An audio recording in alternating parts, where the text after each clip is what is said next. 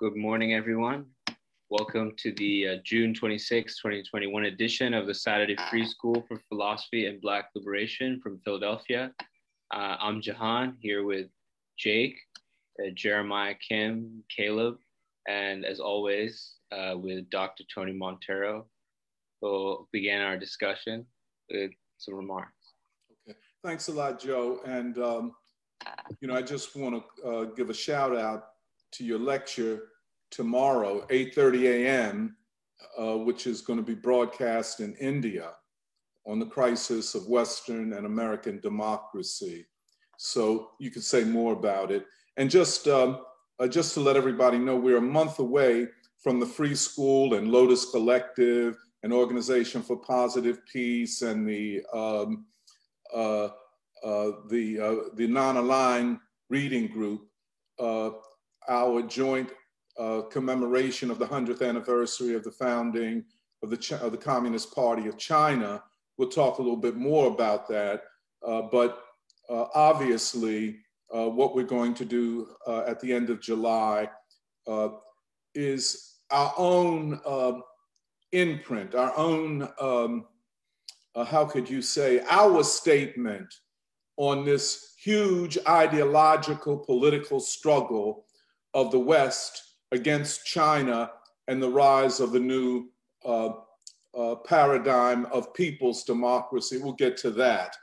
But I guess one of the most bizarre, if not ironic, events was the chairman of the Joint Chiefs of Staff, Mark Milley. Now, the Joint Chiefs of Staff is the coming together of all of the armed services of the United States. And Mark Milley is the head of, literally and symbolically, of the US Armed Forces. And I should just add, the largest, most toxic, most aggressive military in human history.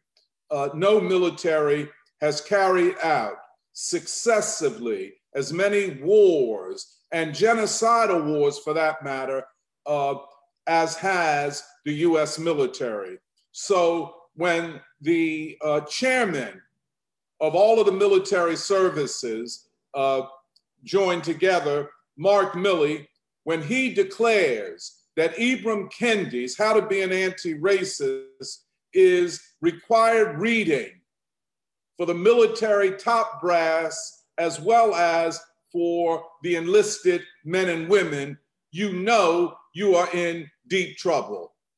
When the military of the United States, and we should add, the national security state, that is the FBI, the CIA, national intelligence, and well, they say 12, we don't know how many agencies of the deep state, of the security state are involved here. When they, along with the Pentagon, along with the military services, are now woke.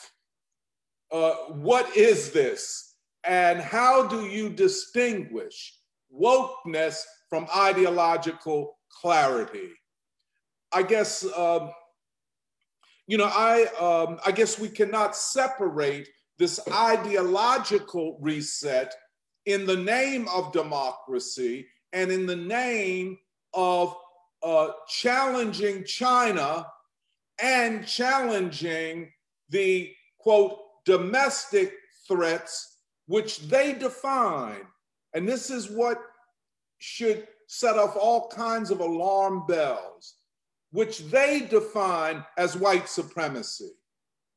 The ruling class, which has been the principal pillar of white supremacy in the history of the United States, in the second part of the 20th century, as it waged wars against the peoples of the darker nations, Africa and Asia and South America and the Caribbean. White supremacist wars are now in the vanguard of fighting white supremacy. The question is what's going on, to quote Marvin Gaye. but I think we know what's going on. You know, I wrote an article, my last article, by the way, for the Black Agenda Report in, I think it was November 2020. And in that article, I warned against the left. Sometimes we call it the fictive left, the self-defined left. I warned them against what was their alliance with the high-tech Silicon Valley, Wall Street or high finance, the military, the big media, and the Democratic Party in the 2020 election. Now, people say, well, what would you have suggested for them? Well, I could have suggested many things, protest votes where that was possible, or how people could view a protest vote, or to take a position, we support neither candidate in this race. They didn't do any of that. They joined a cabal which was committed to reestablishing the rule of the 1%, of the 1/10 of 1%. They supported that in the name of fighting fascism. And their definitions of fascism would not fit any historic experience anywhere in the world, including Germany and Italy, where the whole thing began. Fascism was invented, so to speak. Their definition fit none of that. But it demonized a sizable section of the working class and defined them as white supremacists, and thus defined the ruling elite, that most dangerous, parasitic cabal, as woke, or as Gerald Horne said, in the vanguard of the fight against white supremacy. And thus, I warned against it. I said the left cannot win in this alliance, and the left has not won.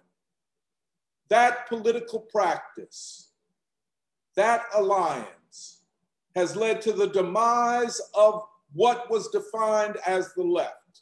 And it was a mishmash of all kinds of theories and practices and nonsense, everything from transgenderism to wokeness, to whatever you want to think, the 1619 Project, the counter-revolution of 1776, ideas that have no legacy in the history of the left, of revolutionary struggle, of struggles for freedom, and certainly did not resonate, in fact, went against every tradition of progressive, democratic people's struggle in this country, and was organized with all of these crazy theories and nonsense, was organized upon one principle: taking down the working class and preventing it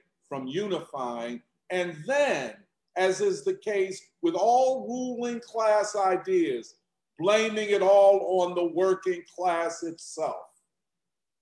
We cannot lose sight of this.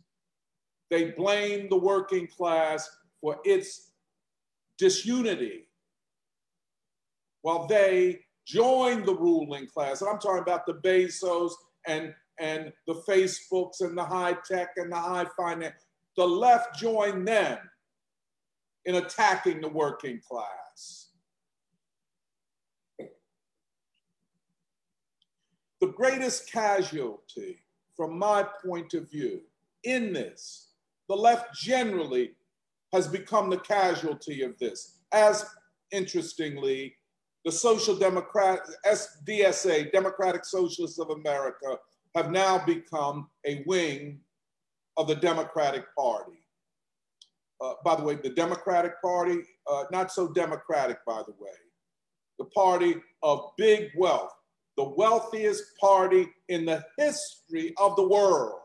No party in human history, or in the history of political parties, let us say, has ever represented such a concentration of wealth as the Democratic Party does. And it's no secret. They flaunt it.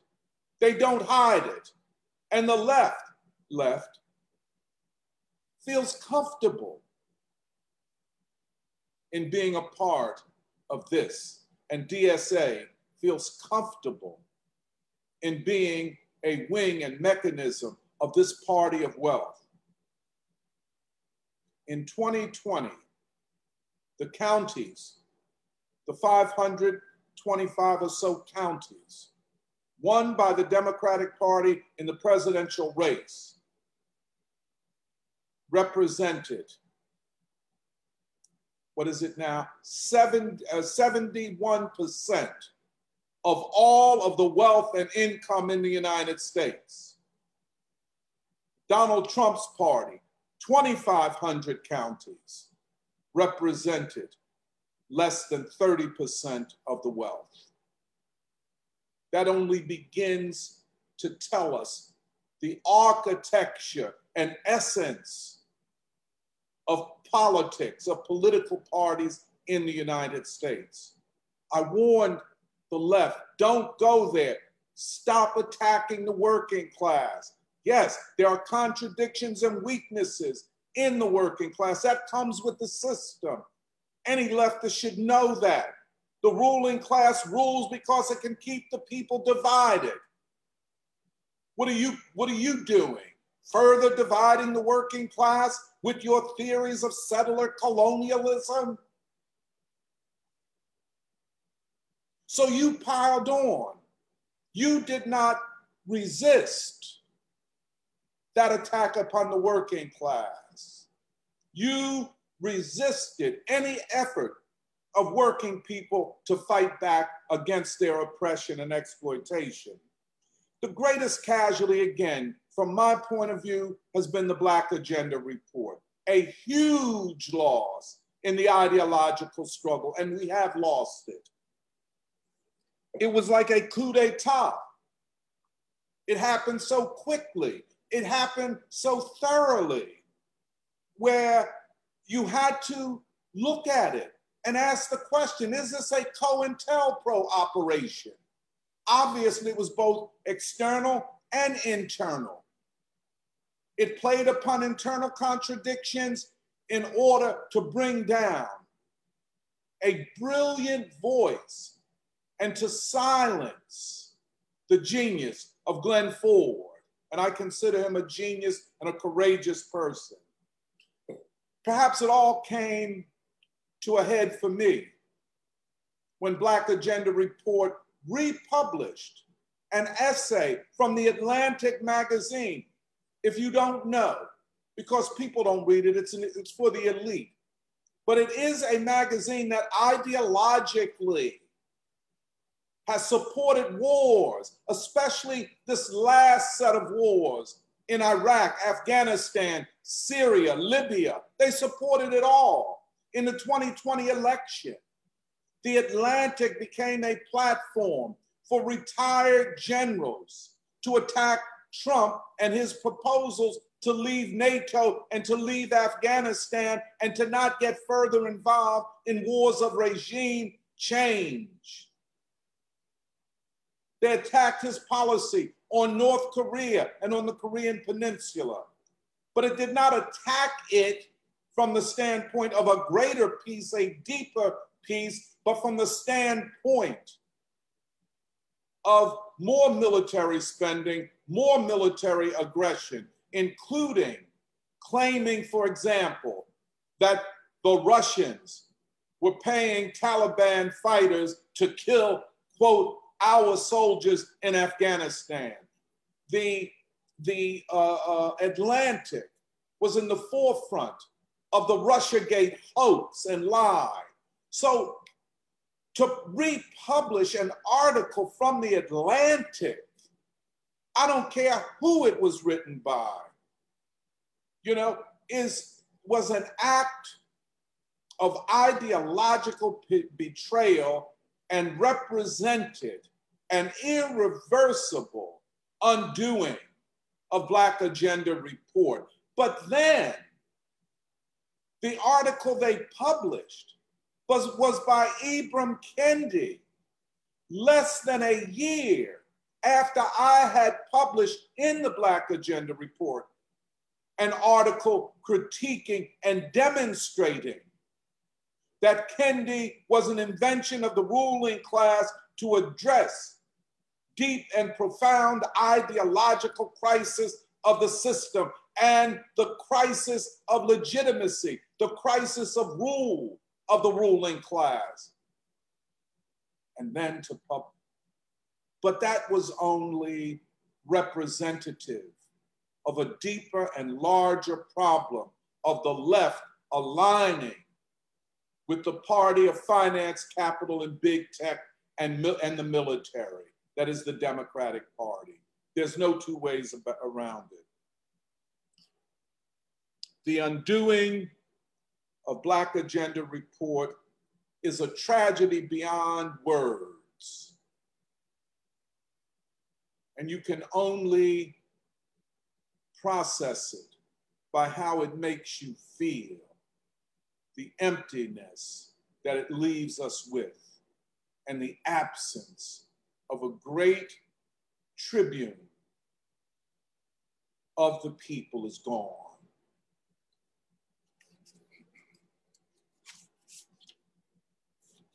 But the crisis continues. As the ruling class likes to define it, quote, our democracy and the threat of China. But even as they launch these slogans, these headlines, in their calmer moments, they tell the truth and admit what is true. Now, I'm a person that reads the op-ed pages of newspapers. In fact, I always tell people, you know, people say, I don't like to read newspapers. I don't either. But if you want to get a subscription to any newspaper, I would say get a subscription to the newspaper that has the best op-ed writers. And I would say that's generally the Financial Times.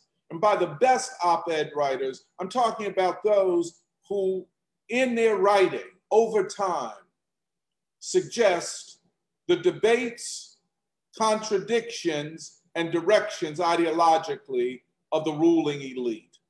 For my money, there's nothing better than the Financial Times.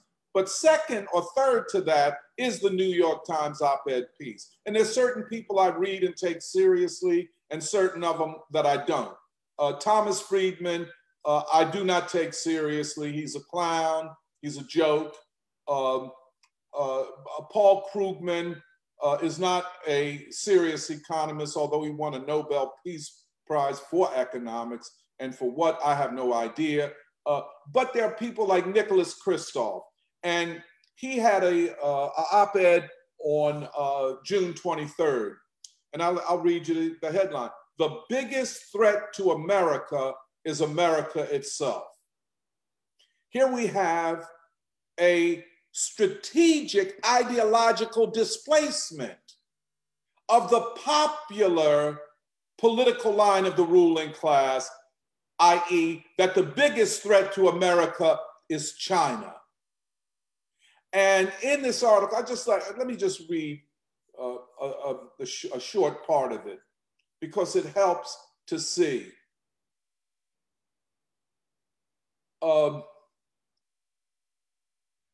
He indicates that the whole split in income and everything, there is no more upward mobility. The quote, middle class is in decline and unraveling. And he says, how do we,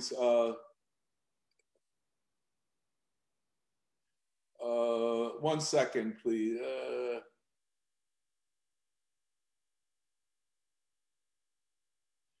He says, so it's great that we again have a president respected by the world. He's reflecting upon Biden's, trip to Europe and that performance.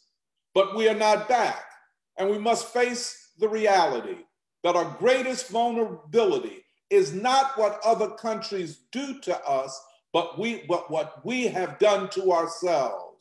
The United States cannot achieve its potential when so many Americans are falling short of their potential.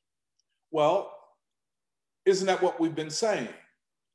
That the crisis of the US system is not externally driven, it is internally driven. To put it another way, the contradictions of the political system and of the economic system have become so intense and so severe that the probability is that these contradictions have now become existential, where the system will not be able, and the ruling class will not be able to resolve these contradictions. It is not unusual that a system in decline reaches such an existential moment. And in many ways, we are there. Nicholas Kristof, in his way of talking, the polite way of talking, admits that fact. But the article that I would like, if you don't mind, I just want to read this article to everybody. It's, or at least parts of it. It's Martin Wolf from the Financial Times. Let me just kind of tell you about a lot of what he says and then maybe quote his conclusions. What Martin Wolf establishes in this essay, and it was published on June 22nd, a day before the Nicholas Kristof article was published. And the title of Martin Wolf's article is "The Healing of Democracies Starts at Home."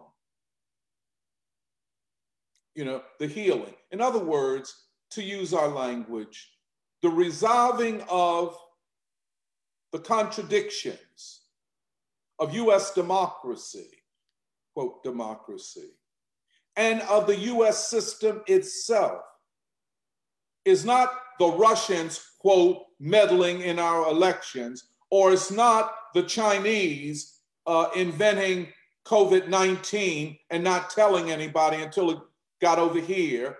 It is not the Chinese stealing our technology. Wolf and Kristof are in agreement, and I agree with them. The crisis is anchored, I should say, rooted in the internal contradictions of the system. This is very important for people to know. A lot of people say, well, I've thrown up my hands, I can't understand any of this, and I'm not going to try, I'm just going to live my life out. Well, for many people, that's all they can do. And I understand that. Many people are suffering badly, materially and economically. Half of the American population are either poor or close to poverty. It's even worse in the African American and many of the Latino communities, yes. But then there's also the spiritual crisis, the psychological crisis. The American people are collectively anxious and depressed. It is, the depression is at pathological levels. People are acting out. People are violent. People don't see a way out. And that's from the poorest to the most privileged. People with elite university educations are as prone to commit suicide as those who don't even have a GED. So here we are, a population that is deeply unhappy with the country, unhappy with the ruling class, and people have thus withdrawn. Withdrawal is a form of what philosophers call nihilism. Pessimism is something else. A lot of people equate the two. Well, they are parallel. But nihilism philosophically is the retreat into oneself, into one's, here we go, sexuality. I'm going to resolve the crisis of the system by transforming my sexual identity. These are teenagers saying this. They barely know what sex is. Their concerns for most of their lives have been to play, to learn, to enjoy. And suddenly they're being told you have to make a choice about whether you're a woman or a man at 14 years old.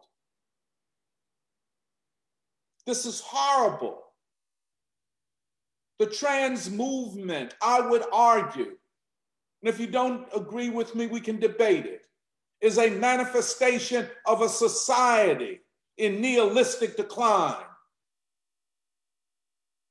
The woke movement, the Black Lives Matter movement, was neither a civil rights movement, nor was it about Black people. And most Black people will tell you that because they did not join these marches.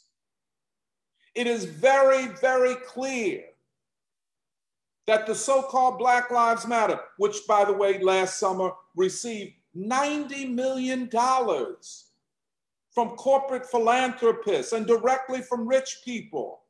And most of it was stolen. Most of it was stolen. You know, and one of the heads of the founders of the label, of the brand, had to quit because she was found to be corrupt and using the money to steal.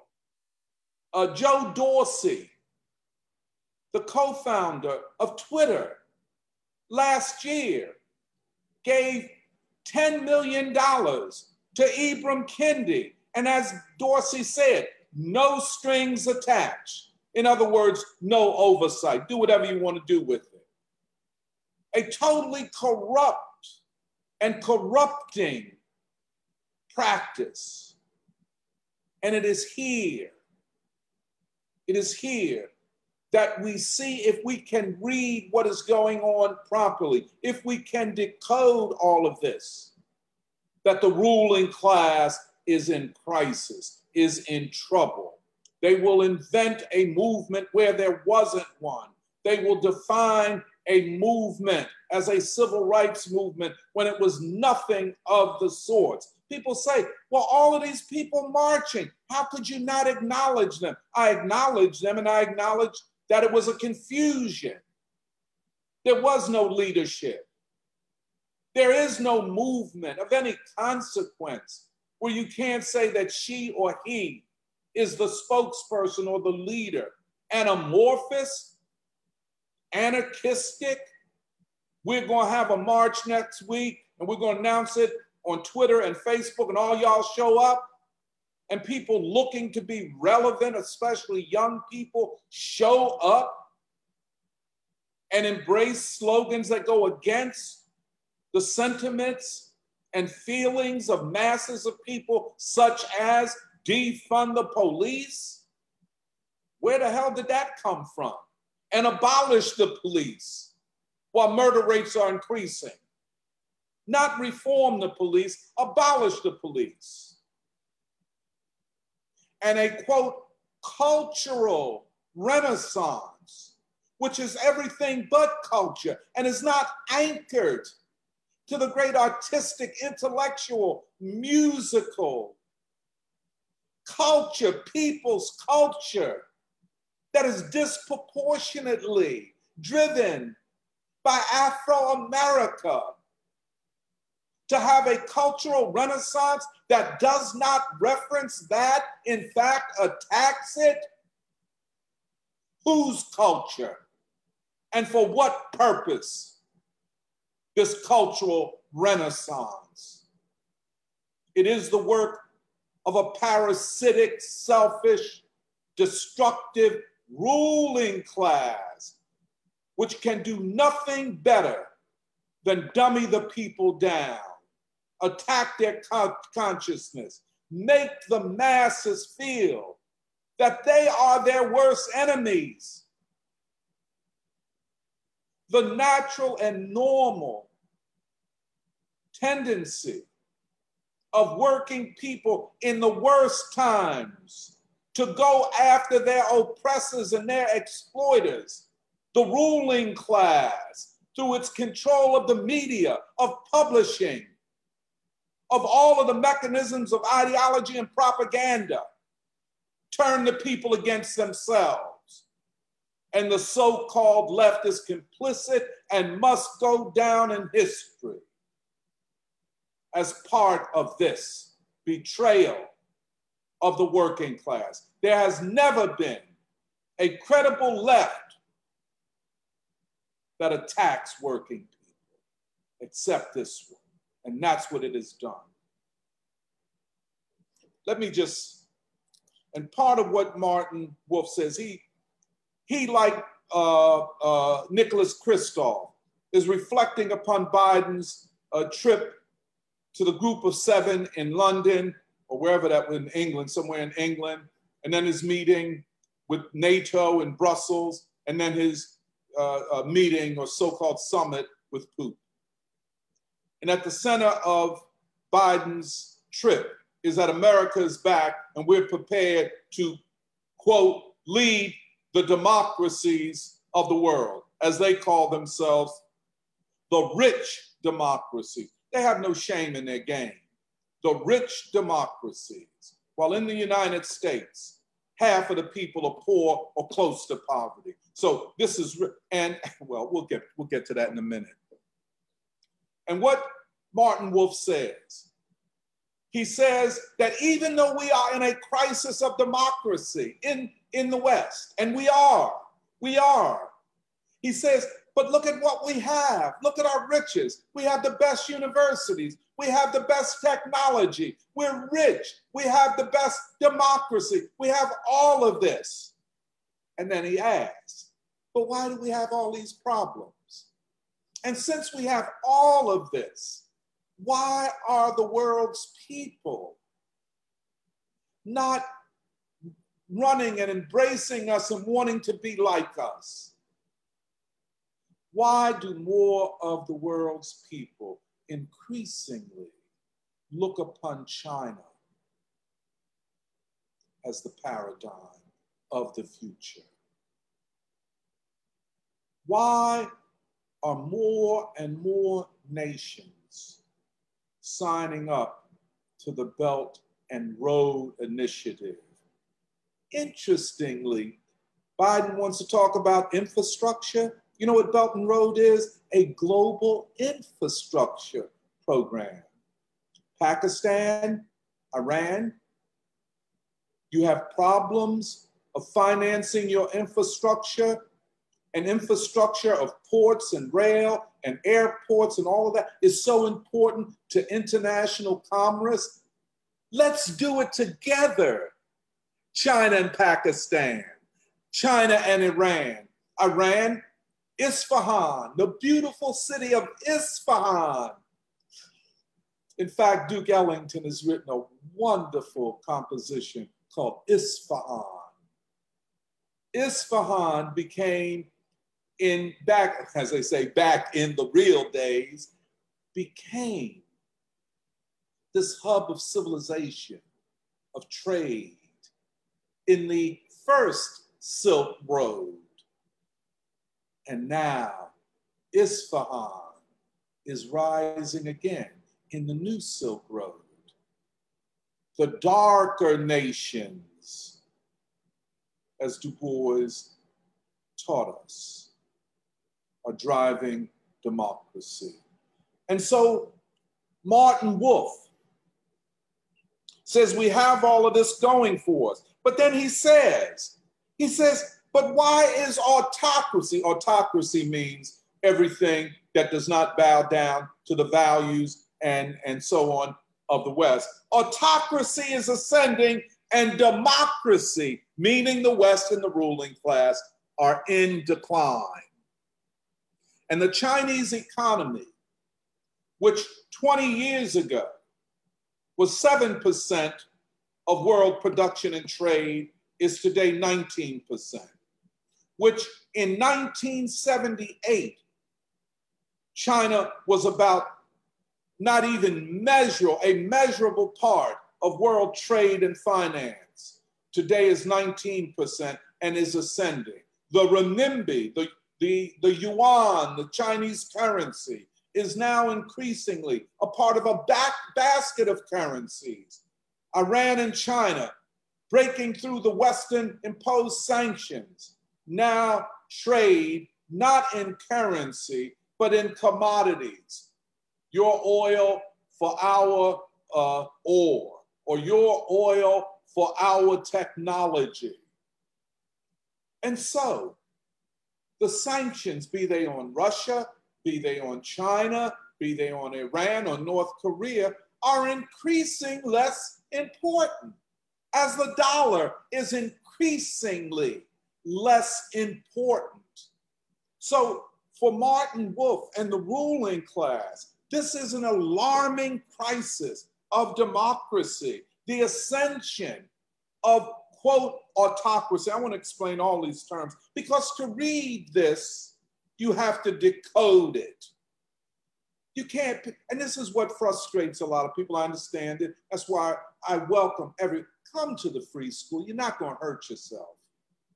You know, you're going to help yourself more than anything else. If you think I'm going to boycott the free school because all they do is talk, well, you're not helping yourself. Because most people that deprecate strategic and ideological conversations are hurting themselves. And if you are waiting, if you think you are waiting for that, quote, great revolutionary moment when everybody rises up and overturns the old system, it's never going to happen that way. Has never happened. Didn't happen in Russia that way, didn't happen in China that way, didn't happen in Korea that way, didn't happen in the civil rights movement that way. Every great movement requires a long period of ideological preparation. Everybody tells you that. Lenin tell you that, Fidel tell you that, Mao Zedong, everybody says the same thing. We had to study. We had to study our own history. We had to study ideas, and great ideas. They all went outside of China for the most part, except Mao. All the leaders, Zhu Da, Deng Xiaoping, Zhou Enlai. Why did they come to the West? To study the Western system, to study Western ideas. Not to reject their own civilization, but to overcome the weaknesses and contradictions, which would have to be overcome in the Chinese situation, in the Russian, through revolutionary struggle. But then, okay, let me just, I'm getting. Martin Wolf says, the high-income democracies, that's what he calls us now. High-income democracy, well, who's high income? Have you, oh, come on, please. But anyway, have highest productivity, whereas China's ranked only 75th. By who? We don't know. If China's only 75th in terms of productivity, well, what is all the clamor about? There's no threat then, right? He goes on. He says, having similar economies and political systems, and I would just parenthetically say, and all of y'all based on colonialism and the slave trade, i.e. institutionalized, structured into the system, white supremacy. So y'all similar in all of that. He says we need to coordinate and regulate areas like finance, digital, technology, and competition. The West needs to come together. Well, hey, that's a Hail Mary pass, let me tell you that. Because already Germany and France have called for a summit with Putin. At the end of 2020, right before Biden was inaugurated, the European Union, this economic zone, signed a trade and finance agreement with China collectively. And of course, there's no way in this world that Germany is going to decouple from China, given that Germany's, at least one industry, auto industry is completely, almost completely dependent upon sale of cars to China. So I don't care whether it's Trump or Biden or anybody else that lectures Germany about decoupling, it's not going to happen. And to add insult to injury, Italy, I think the third largest economy in the European Union, has signed on to China's Belt and Road project. And then, of course, Japan, the third largest economy in the world, is a part of the comprehensive regional economic plan that brings together a number of Asian nations constituting a trade zone and an investment zone and a currency zone, which is the largest in the history of the world. And China's at the center of it. I mean, what are we talking about, Martin Wolf? So I'll just say, of course, the framework is Eurocentric. It cannot see the world. It is a narrow worldview that cannot understand the new moment, the axial moment in the rise of Asia. And I'm not just talking about China. We're talking about the Korean Peninsula. And this is huge, huge. The people-driven movement towards unity on the Korean Peninsula. Already, South Korea is the 12th largest economy in the world. United with North Korea, the sky is the limit. It is clear now that Russia, which has always been a majority Asian nation, is now casting its lot with Asia and the strategic alliance with China, and that Iran goes forward positively and without the West, as it is in a strategic alliance with China. And it's not just China doing for others, it's China's own interest and own self-defense being advanced by these trade and political and other alliances. And this is huge. Now, let us just look at China, because it is this question: is China democratic? And here we go, free. This is one of the biggest frauds ever brought down the pipe, that Western democracy equals freedom. So they can't say democracy without saying freedom, okay? Now, for billions of people around the world, that is a strange connection. You might be, quote, democratic, but you have not promoted freedom. You have promoted the opposite of it. And we could go down the list in you guys' memory. The wars in the Middle East, Iraq, Syria, Afghanistan. I was in Afghanistan. It is the United States which overthrew the secular democracy, the socialist government of Afghanistan in 1979. I know what I'm talking about. If you don't know that, that's why talk is never cheap if it's the right kind of talk.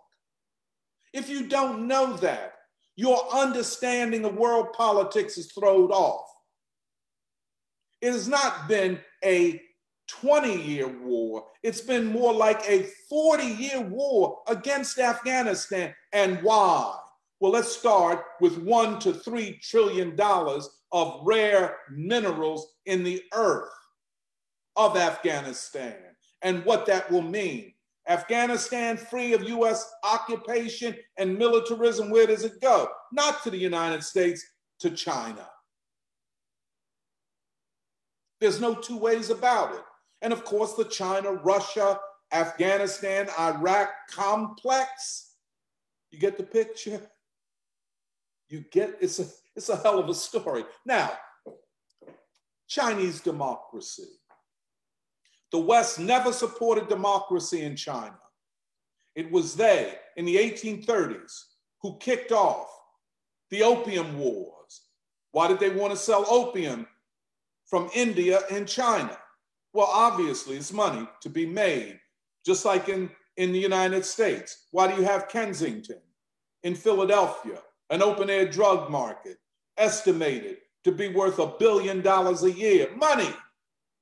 But then the other thing, to break down the Chinese people. The Chinese people fought against it. They lost the first Opium Wars. Then you got a great uprising against the Manchu dynasty.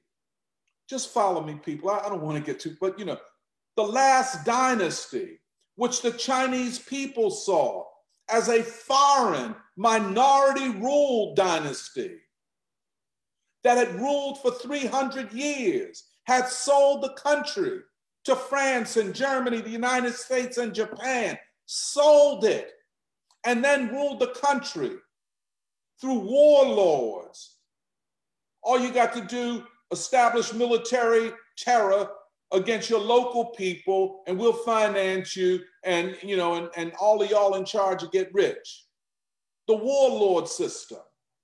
And then in 1911, after the Great Taiping Uprising, 1850 to 1868, it is estimated that it was such a severe uprising and so intense that close to 70 million people were casualties. It was put down. It did not have leadership, but it was not erased from the memory of revolutionaries in China. And then the Boxer Rebellion. And they call it a Boxer Rebellion because they were boxers. They were cats coming out of, what they call them, karate classes and stuff. And they were going to fight the foreign devils. Then there was the reform movement of the late 1890s, where the intellectuals, the educated classes, began to get involved. And eventually, the Manchu dynasty fell based upon its own internal contradictions. And for the first time in Chinese history, Sun Yat-sen could declare the Democratic Republic of China. But it was not enough just to declare it. Could power over this vast country and this large population be established? Sun Yat-sen died too soon. Another group took over, headed by Chiang Kai-shek, took over the Nationalist Party called the KMT, the Kuomintang. And thus, a new form of foreign rule, of domestic terror and domination of the peasantry and of the people and working people of China was set off. But in 1921, a historic event happened. On the 1st of July, the founding of the Communist Party of China, with people like Mao Zedong and Zhou Enlai and others. They looked to the Russian Revolution. They looked to Lenin and Stalin. But they came under severe repression, murderous repression. And Kuomintang and his clique committed themselves to not just defeating them, but as they said, to exterminate the Chinese communists. But then the communists in this vast country had established what we would call liberation zones. They called them Soviets or red zones throughout the country, deep into the countryside, where they couldn't be reached by the urban-centered elites and their armies. But then there came a moment in this civil war after Japan had occupied the northeast of China in 1931 and was spreading its tentacles, where this guy Shanghai Shek said, we're going to finally wipe out the communists. And it forced, under the leadership of the Communist Party and eventually Mao Zedong, what is called the Long March, 1934 to 1936. A 6,000-mile retreat, tactical retreat. They were not surrendering. They were retreating to a position where they could fight more effectively. The Long March is a moment in human history, a historic transformational moment that would affect the world and world revolutionary struggle. Its symbolism, which by the way has been written about brilliantly by American writers such as Edgar Snow, Helen Foster Snow, Agnes Smedley, and others have written brilliantly about this and interviewed these very obscure people who were obscure, but as they saw it, and presciently so, represented the future. They interviewed Mao Zedong. They interviewed Zhu Dao, the military genius. They interviewed Zhou Enlai and Deng Xiaoping, the future leaders of China. But then after defeating the Japanese by 1945, a 4-year civil war between the communist-led liberation forces. And I want to emphasize this. It was not just the communists.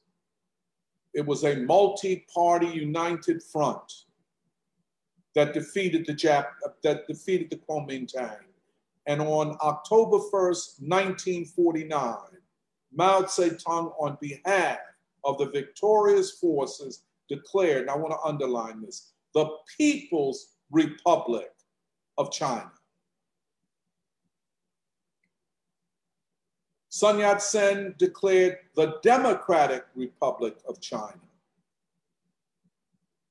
In the history of bourgeois revolutions, be it the French or the American Revolution, they never declared a people's republic because they were not people's republics. But Mao declares a people's republic.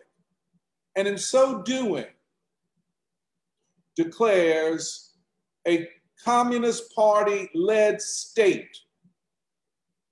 And at that moment, it was, in all essentials, the dictatorship of the proletariat, as against the dictatorship of the landlords and foreign investors and armies. I want to make that clear. In a dialectical sense, the dictatorship of the proletariat emerges from a victorious liberation struggle, and it is the power of the people over the power of the landlords, foreign occupiers, and warlords. I hope that makes sense. If you look at these claims isolated and outside of the struggle for power, you'll never understand anything. And of course, Western and American propaganda is designed to make sure you don't understand anything. China, over the next 70 years, not to mention the previous 100 years, nothing has come easy. It's been difficult. It's all been difficult. The new state that was being constructed was being developed in the midst of some of the worst poverty humanity has ever seen. China was poor. China was not united. The communists, although victorious in the fight against the Kuomintang and Shanghai Shek, were not really equipped to lead the state. They had to learn on the job. They went through many difficulties, wrong policies, correct policies. Probably the greatest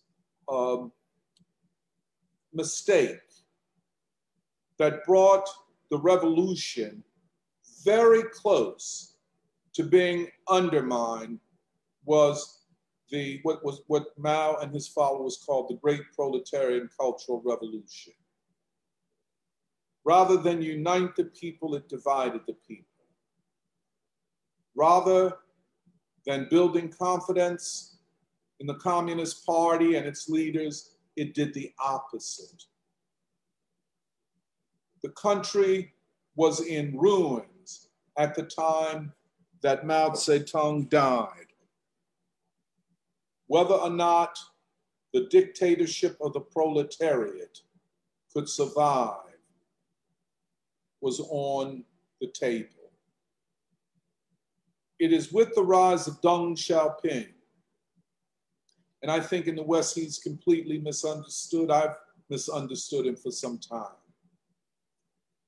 It was he and the group of leaders assembled around him which saved China, where comparatively Gorbachev sold his country for nothing to the West.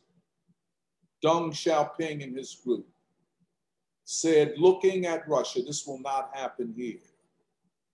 And it did. And interestingly, the state went from the dictatorship of the proletariat to what Martin Jacques calls a civilization state, which is one way to talk about it, to the state of the whole people. In other words, from a situation where in order to hold on to power, the revolutionary forces must use measures that are repressive against their enemies. To unite and educate the people, the revolutionary forces must lead, must take command of the means of education, the means of communication, and the means of production. They did that.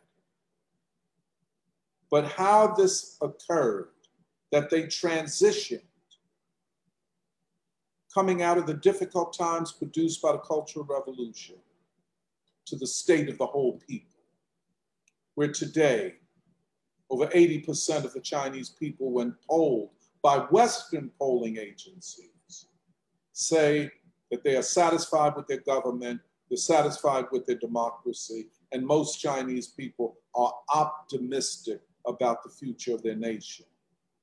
The very opposite is the case in the United States.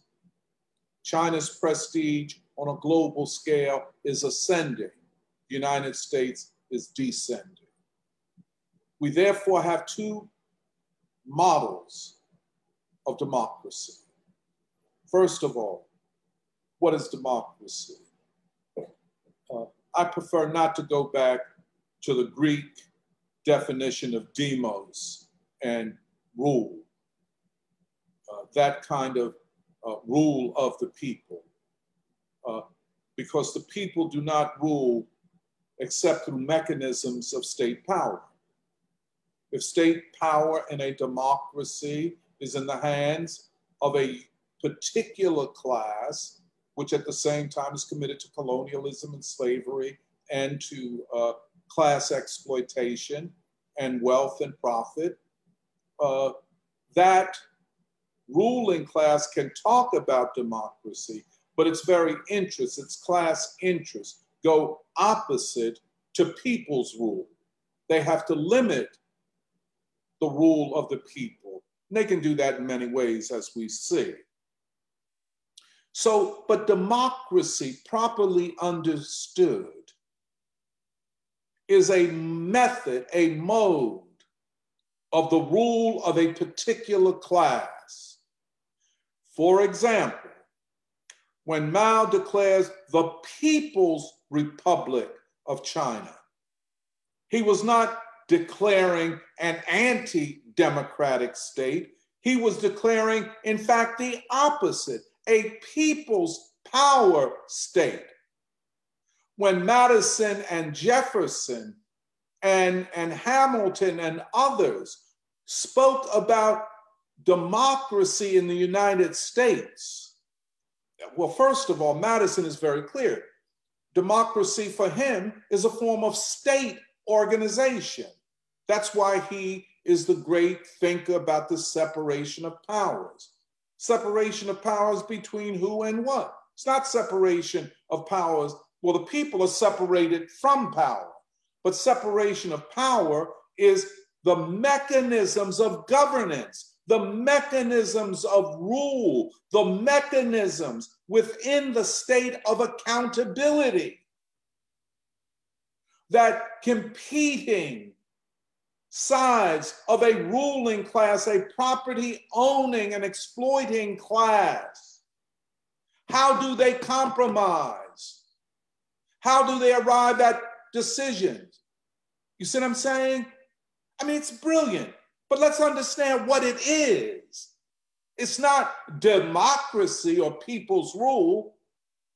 It is a ruling class ruling in the name of the people. And of course, they came to power, be it the French, American Revolution, even the English Revolution. They come to power with the support and the energy of the people. They couldn't have defeated the landlords and the church and all of those institutions without the people. So they proclaim democracy. They always tell the people, up to this day, we're making our democracy better. We're becoming more inclusive, on and on and on. But it never happens. The Chinese model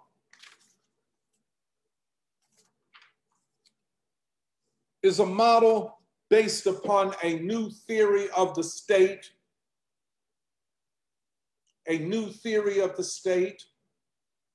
which is different from the theories of the state articulated going back to the 18th century by thinkers such as Thomas Hobbes, Jean-Jacques Rousseau, John Locke, Adam Smith, again, James Madison, John Stuart Mill, the great classic writing on bourgeois democracy. And by bourgeois democracy, we mean when state power is in the hands of a property-owning class that begins as manufacturers, bankers, merchants, slave owners, and the like, but morphs over historic time to a 1% rule of finance capital and big tech and the military. That's what we have ended up with.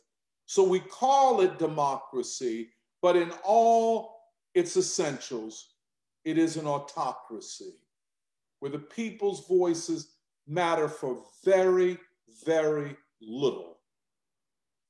China is different. It is a people's democracy with contradictions and still in the process of evolution. The Chinese state has proven itself capable of withering or fending off great crises, in particular, like the financial crisis of 2008 and the COVID-triggered crisis of 2020, 2021.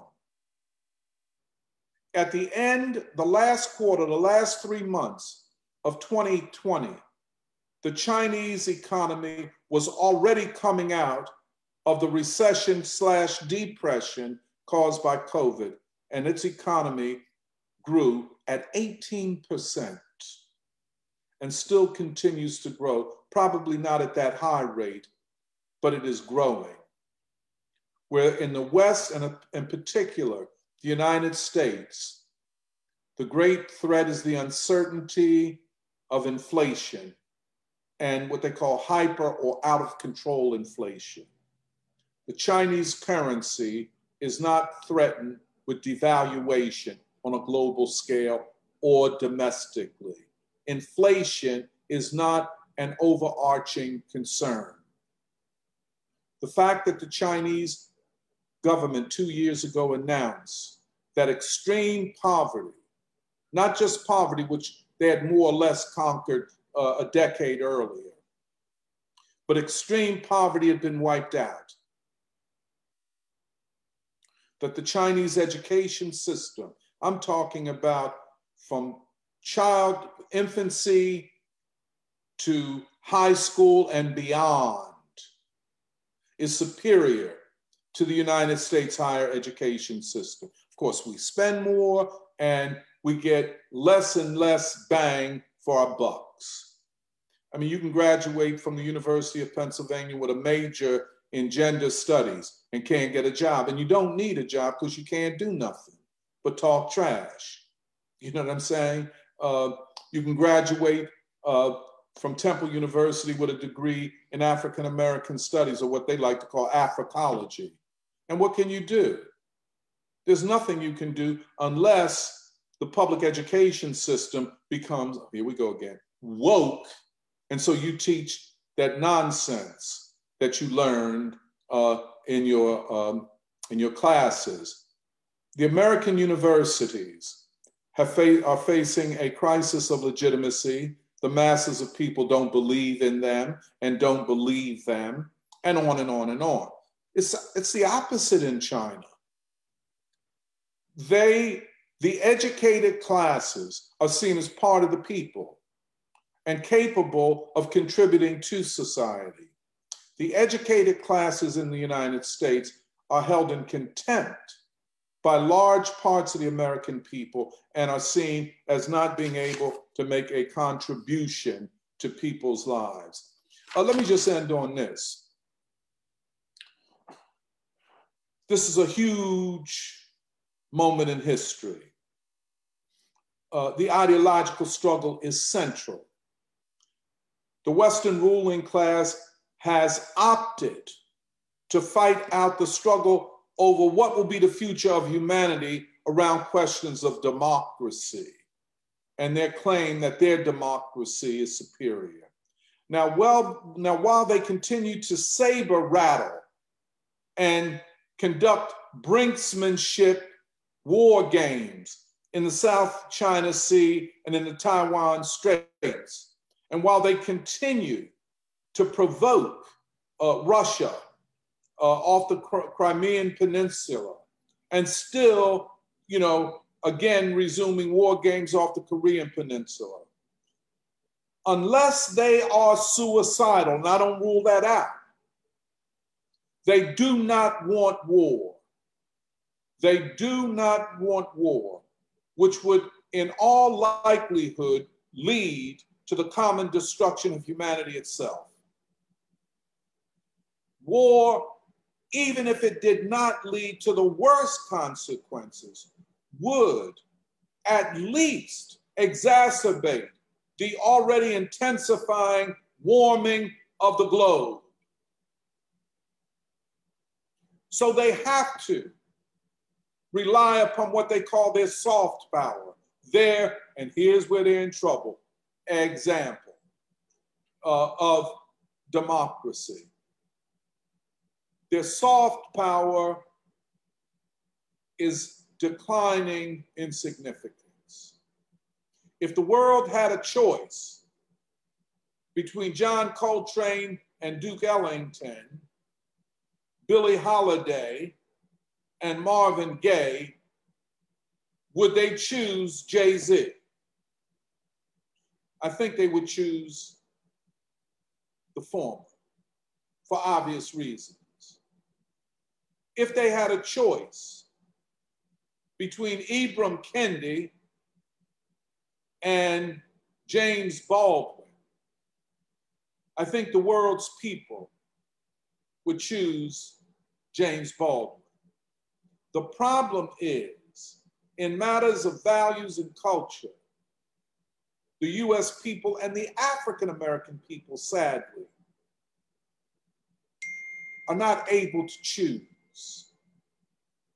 They can't make a proper judgment about what is of value. And many people have never heard the name Duke Ellington or Billie Holiday. They've never heard that name, those names. They don't know that art. And the ruling class is mainly responsible for it. In the soft power ideological struggle, I will predict, and I think Martin Wolf and Nicholas Kristof would agree with me from different angles, different sides of the ideological struggle. In the soft power struggle, the West is losing. Not only is it losing the world's people, it has lost its own people and will continue to lose. And so the concept of a people's republic will continue to ascend. And as people, and especially the American people, increasingly, if given the opportunity, and if given ideological leadership, will see China and its model of democracy, not as an enemy of democracy, but as an ally of the American people and of the American working class.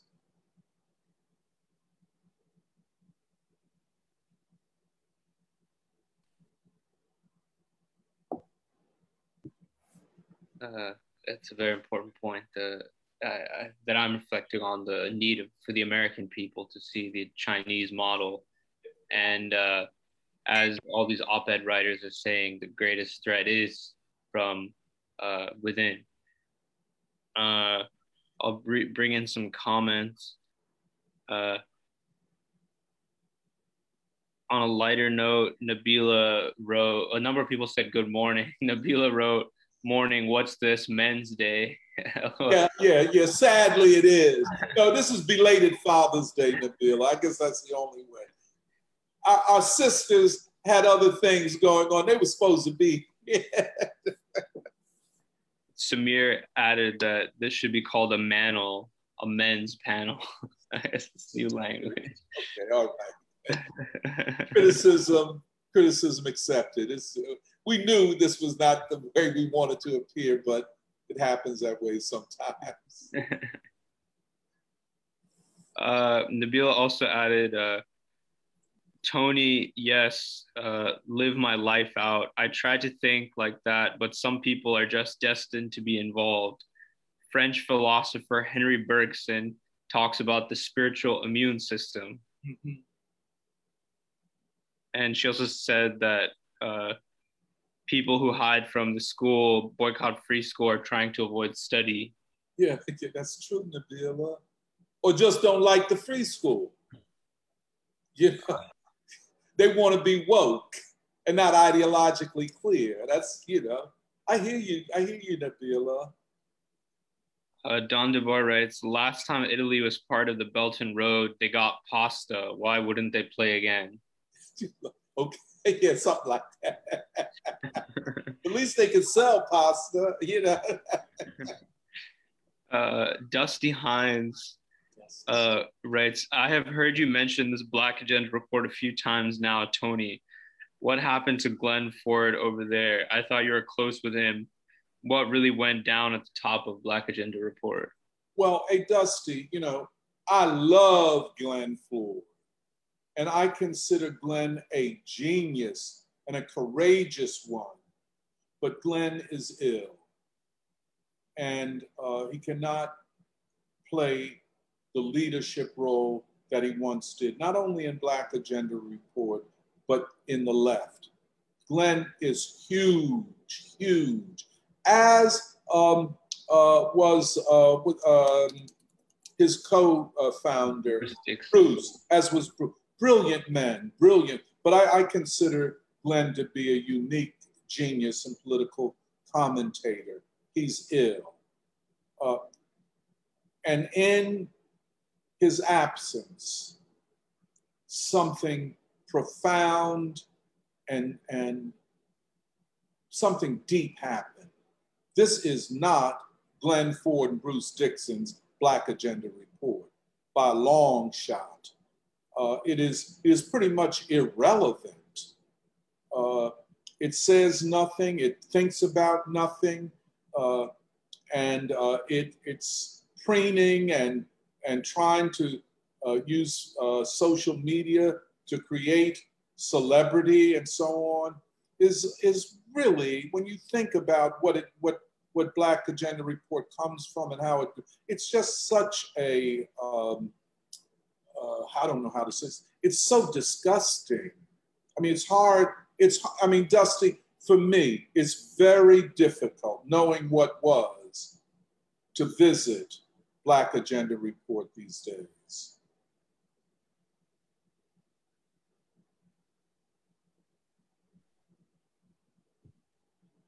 Yeah, I mean, definitely on these two issues, as Doc was pointing out, the position on Ibram Kendi and this whole new school of race relations, whether we call it critical race theory or something else.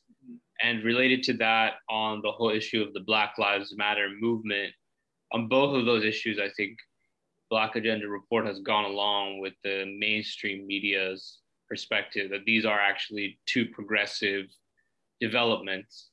And here we've been discussing how they're quite the opposite. They're very reactionary, in fact, state-linked, color revolutionary elements. And interestingly, as we discussed a little last week, people around the world are starting to agree with what we're saying, particularly if you look at the remarks of Vladimir Putin at the Biden-Putin summit. He also basically described Black Lives Matter movement as something akin to a movement, a color revolution, in other words, a movement there to spread chaos, to fulfill the political needs of the ruling class, when he implicitly compared it to the so-called dissidents that the West is supporting in Russia, so particularly Alexei Navalny.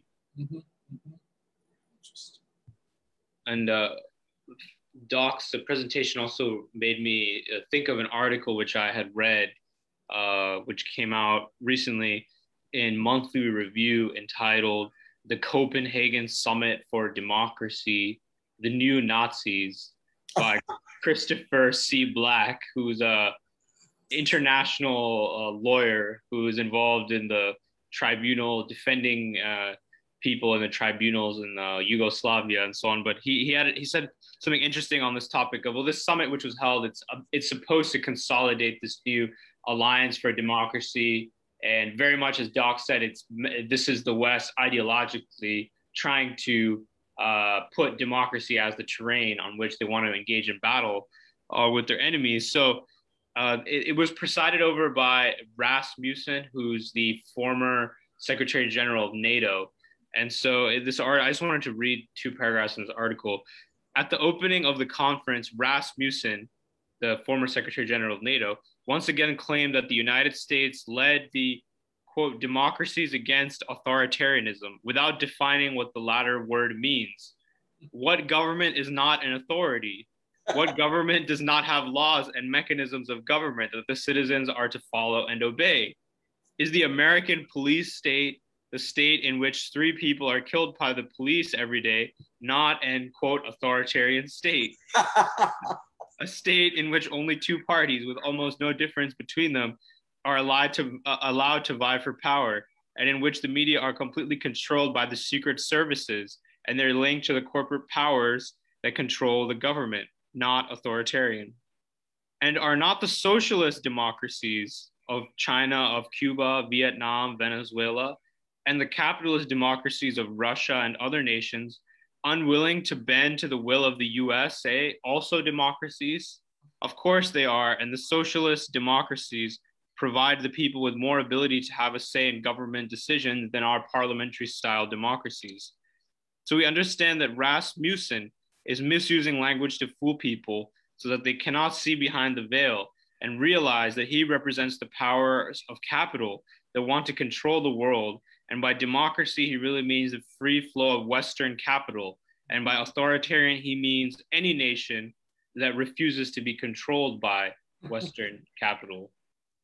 And later in this article, he also discussed, to some extent, how the war at home, the repression within the United States against, particularly against the supporters of Donald Trump, is very much linked to the summit, because one of the themes of the summit was also controlling global disinformation, which in other words is about controlling alternative information or education or dissident views which people can express on big tech platforms and so on.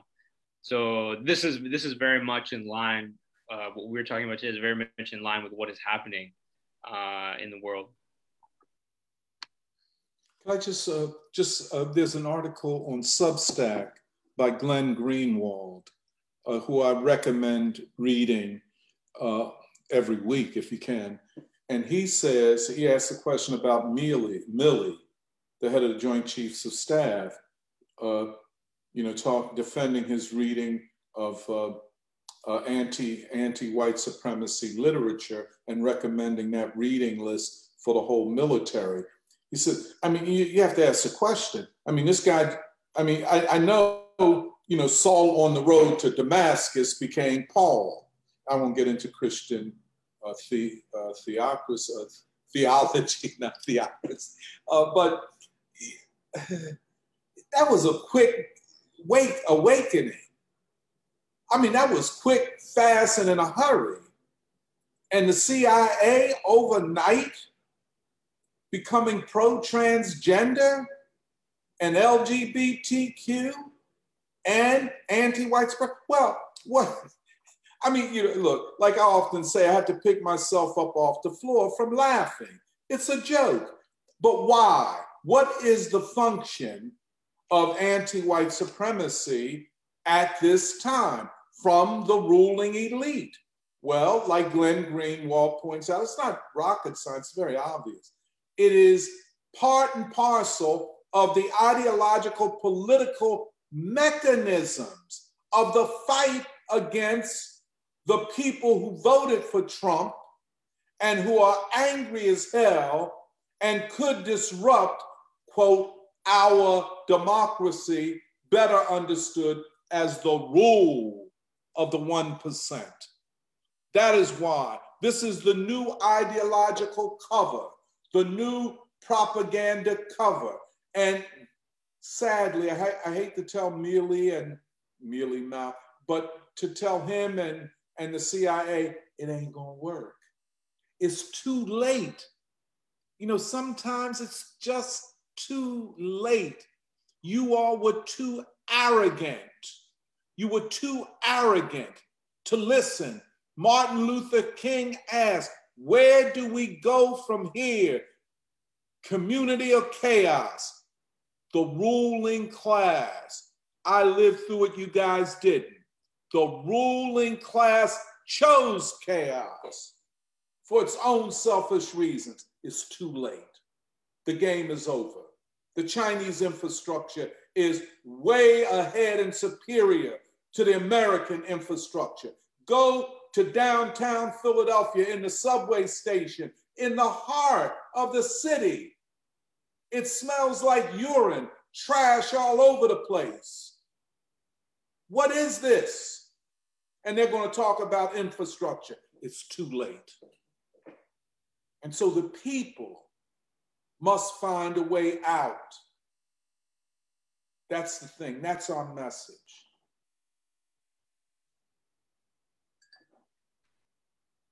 Some more comments. Alish Klein writes, even the students are starting to not believe in the universities. Yeah. I've heard many soon-to-be graduates anxiously share that they are worried about their lack of real skills and don't know if they're able to do anything that someone would pay for.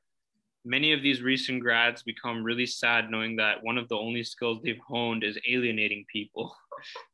Say it again, Joe. He said many of these recent grads become sad knowing that one of the only skills they've honed is alienating people. With clarity, I think they could bring about real change to the university system. Don DeBar writes, from Nellie Bailey, Your assessment of Black Agenda Report is absolutely correct. After the death of Bruce Dixon and the decline in health of Glenn Ford, a new influence has emerged. It is not the same bar. No. It's one of the great casualties of the 2020 election and the capitulation to the 1% under the guise of fighting fascism. They fell for it. And the 1619 Project and the counter-revolution of 1776 and settler colonialism. And I mean, all of the buzzwords and all of the so-called new theories, the Garveyites and all of that, they fell for. They put up no opposition ideologically and would not allow an opposition voice to be heard. Wouldn't allow it. And so I hold them responsible. I hold them responsible. That was a great achievement under Bruce and Glenn. But what it is now, you explain to me how it ends up like this. How?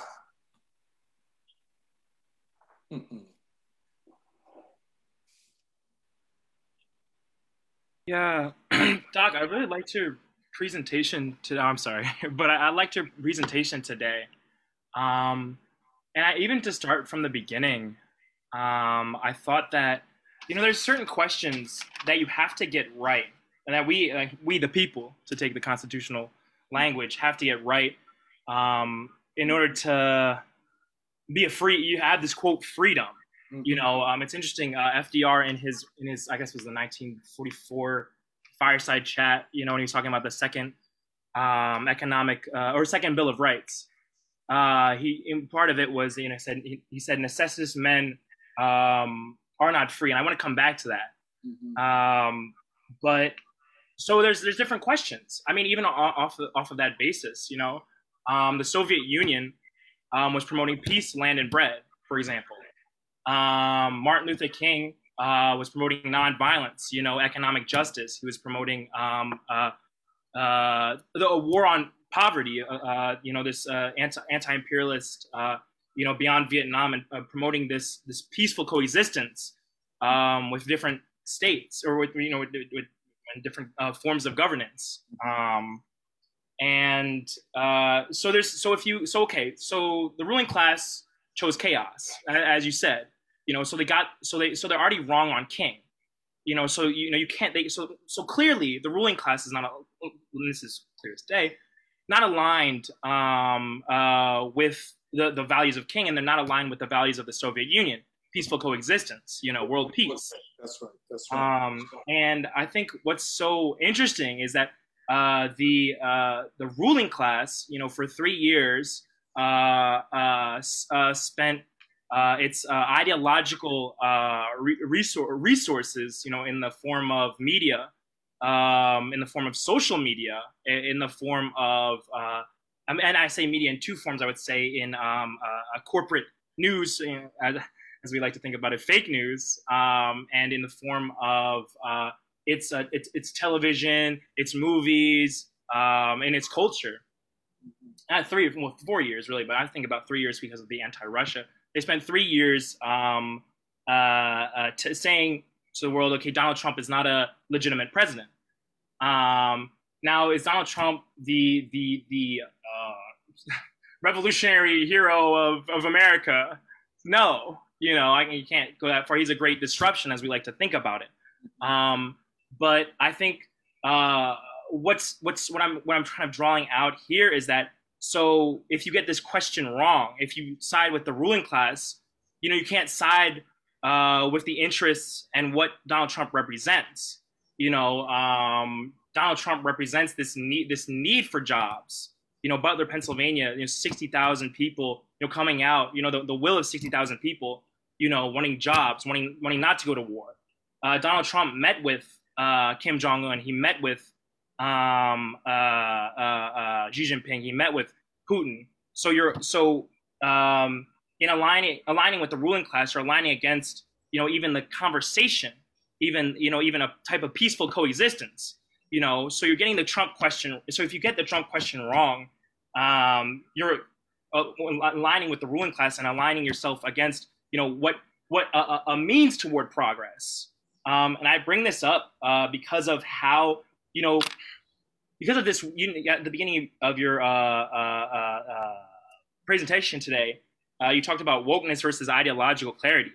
And wokeness, this wokeness thing, is a huge ideological current, within it having many little different currents, little different, if it was a huge sea, to have many different little rivers going inland, so in aligning yourself with the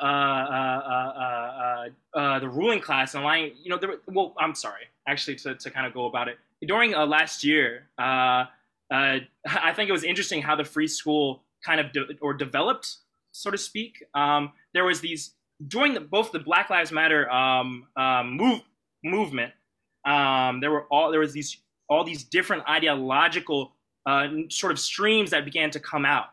Once again, Ibram Kendi comes out with anti-racism. Isabella Wilkerson comes out with caste. D'Angelo comes out with white fragility, right? And there's all these different ideological trends. And it's interesting because all of the ideological trends, they don't even need to read the whole book. You can hear, all you need is the title. How to be an anti-racist. Okay, I'm trying to be an anti-racist, or settler colonialism. You don't need the whole book. You just need that one idea. And where am I going with this?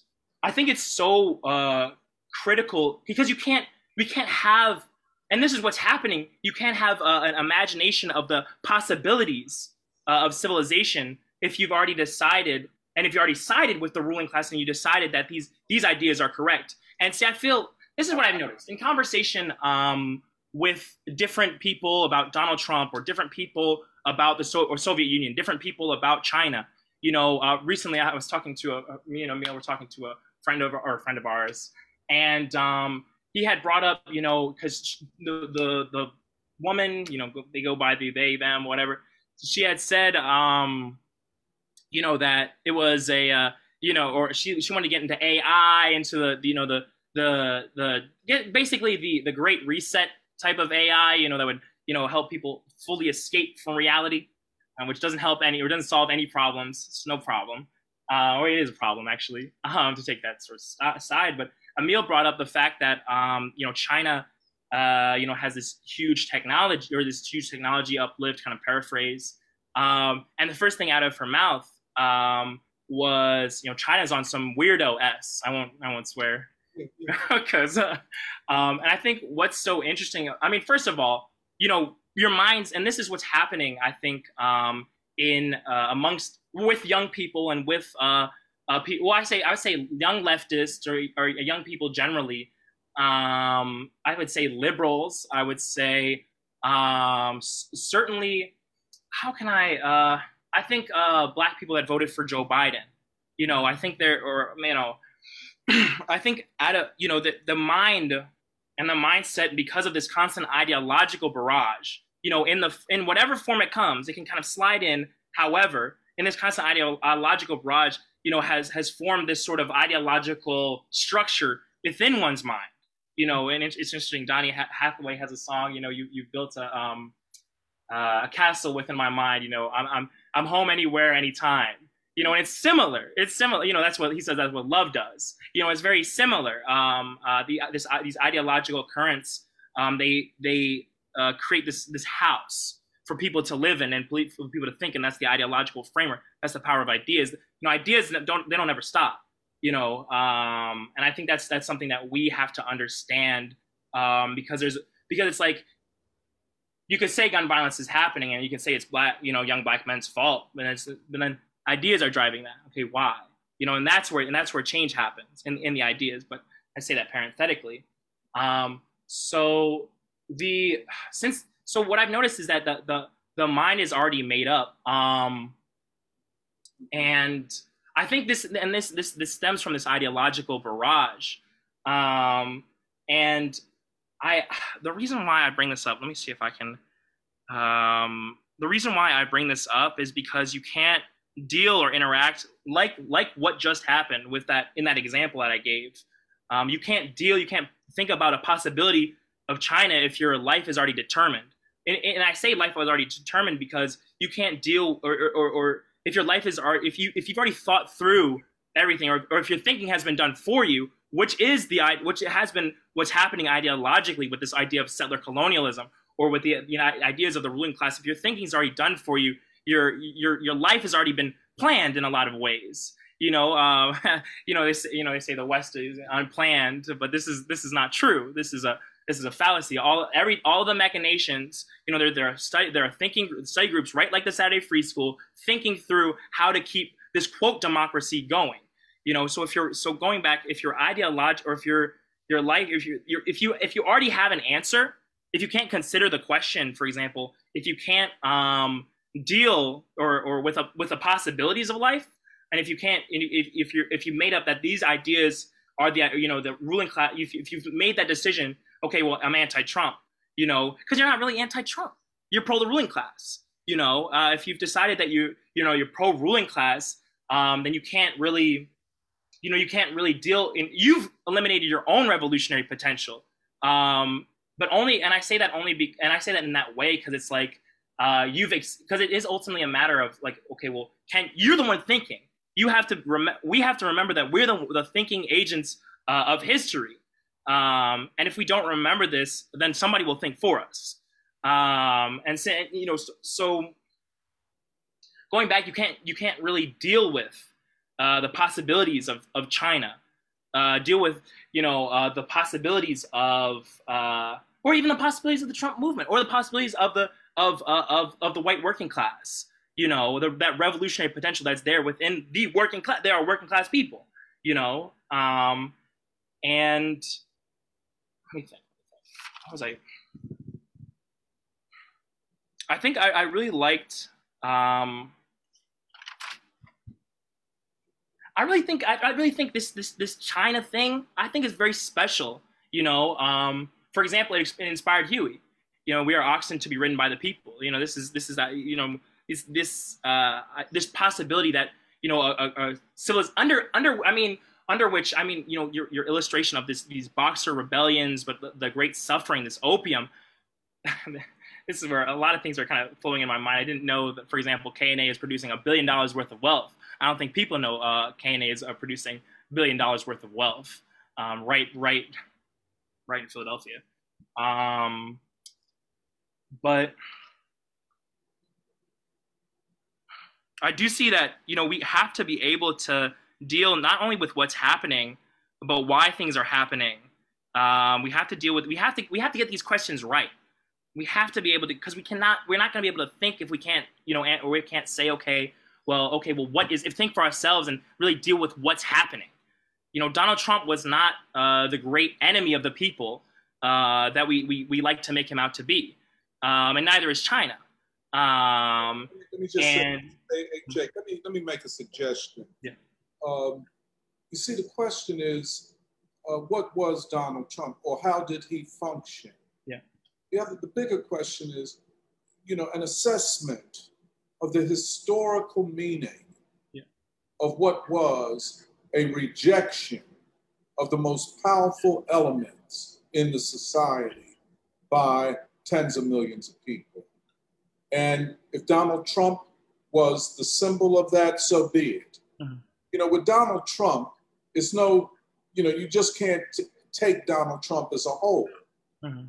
If he's for peace on the Korean Peninsula, denuclearization, okay. If he's against war with Russia, good. If he's for withdrawal, this is the way we have to go at it. In a lot of cases, we have transitions. And sometimes transition occurs through disruption, where the people say enough is enough. We don't know what the next stage will be, but this is not it. And that's it. The minimal projection of what Donald Trump is. Donald Trump thinks he's the whole thing. I don't think that at all. You played a historic function at a particular time. Maybe your time is up. We don't know what comes next. right now. We're in a period of uncertainty. Why don't we let Joe see if there's some comments? Yeah, let me bring in some more comments. Can I just add quickly? Yeah, sure. I think also going off of what Jake said, and also Doc, when you were talking in your presentation about how at this point the function of the so-called left is to attack the working class. Like you really see it playing out in particular, like the New York City mayor election. And, you know, we've talked about Eric Adams before, you know, Jahan, I feel like was the person who brought him into our collective consciousness, but like I was looking at even the map of how New York City voted in this recent Democratic primary for the New York City mayor. It's so unbelievably stark which parts of New York voted for who. You have like all of the Bronx basically voted for Eric Adams. All of ungentrified New York, which is primarily like Black and brown, also like Eastern Europeans, voted for Eric Adams. Then Catherine Garcia, who I think that the New York Times endorsed, captured all of like wealthy Manhattan, and then all of gentrified Brooklyn went to Maya Wiley, who was endorsed by AOC. And like it really was, I think in a lot of ways, like this election in particular was a referendum where you could see, I feel like you could see it as like a kind of referendum on the past year of the George Floyd protests, and particularly like these slogans of defund the police, abolish the police, and how really it was the Black and brown working class which turned out against this slogan of defund the police, and against these like so-called progressives like AOC and Maya Wiley. And like it's just really fascinating because you see people who are on the left and all they can do is say, oh, Eric Adams is, I don't know, they call him like a kind of like a, I don't know, like a traditional Democrat or more kind of like establishment Democrat, but really they have no way, I feel like they have no way of really analyzing themselves and asking themselves, why is it that we could only really speak to the wealthiest Manhattanites and then all the gentrifiers in Brooklyn? Like what's up with that? How is it that we had no, like our, like the past year of the greatest protest movement in American history, we found no resonance, quote unquote, the greatest protest movement in American history. We found no resonance with the supposed people that we were supposed to be, you know, advocating for and protesting for, which is Black and brown working class people. And instead of asking those questions about like, how is it that, you know, as Elise was saying, why is it that we alienated those people actually? Instead, you're kind of trying to undercut and say like, oh, Eric Adams is like represents the establishment, you know, he has like ties with real estate. Like none of that really matters. I think the real question is, yeah, like why, like, and I like the way that you phrased it of almost, it's like, it's too late, you know, like it's too late for them to make these like kind of aggressive moves because at this point the people are fed up. They don't believe it. And especially with the fact that, yeah, like this recent, like the past year of this rise of crime in places like Philly and New York, every major city, it's like when you go through institutions like these Ivy League schools, you're taught to like almost be like, if we talk about crime, that makes you a racist. You know, there's like this whole sensitivity about talking about crime because like it's really like I've had to think about it a lot in the past year. But it's like that kind of whole thing where they're so afraid to talk about things, which these are the issues that affect like the most ordinary people, like the actual people that you're claiming to represent. And yeah, and I feel like it's that connection where you see like what is called the left today is they're primarily aiming to, whether they know it or not, to attack the working class and to push agendas which are against the working class. Where you have to ask this question of, even if you're on the left and you claim to be like pro-China, what kind of unity are you seeking with China if domestically your whole agenda is pushing against the working class and like basically attacking both the white and now also the Black and brown working class and saying that they're backwards because they don't support defund the police, you know? And yeah, I mean, I feel like this is also why like you know, what we're talking about with China, especially this event, I think it's so important because, like, if you take a step back, like, it's very clear that the ruling class despises both the Trump movement as well as China, you know, and it plays out in different ways. But like part of what I feel like we're trying to advance with free school is, you know, it's like let's try to reconsider, let's try to build kind of unity between these like what are currently very disparate forces, you know, because I think it is true that I feel like the most vocal segments of like the Trump movement have no love for China, and many of them see China as an enemy. And I feel like that is the reality at this point. But like that being the case, like we're still, you know, trying to push for some kind of even dialogue or discussion, like to try to push for an actual principled unity between these different forces in America as well as China. And yeah, and then I think the last thing was like recently, some of us read Fidel's speech, The Battle of Ideas, which he gave in 1999 in Venezuela, after Hugo Chavez had been elected, I believe. And yeah, he just has like all this beautiful line about how, you know, like the imperialists have invented very intelligent weapons, but we, the revolutionaries, have discovered an even more powerful weapon, which is that man thinks and feels. And I don't know, yeah, just like stuff like that, where like so much of what you see on the left today, even though it's like kind of thinly disguised, is this belief that ordinary people can't think and feel for themselves. And instead, you're going to have to shove this like your own revolutionary agenda down their throats. And the people reject it because they can think and feel. And yeah, and I just feel like that's also part of, you know, like how he would, like Fidel in that time period after the collapse of the Soviet Union was saying, you know, like the most pressing need right now is for a battle of ideas, for ideological struggle, which, yeah, I think it just further reinforces everything that you've talked about, Doc, and that we've, you know, tried to develop with the free school. But yeah, I don't know. I think all of that was what came to mind. Could I just say something, Joe, just apropos what Jeremiah just said? You know, when you say most people who voted for Trump see China as the enemy, the operative word is see. Most people are so overwhelmed by the crisis right at their doorstep that they see very little beyond it.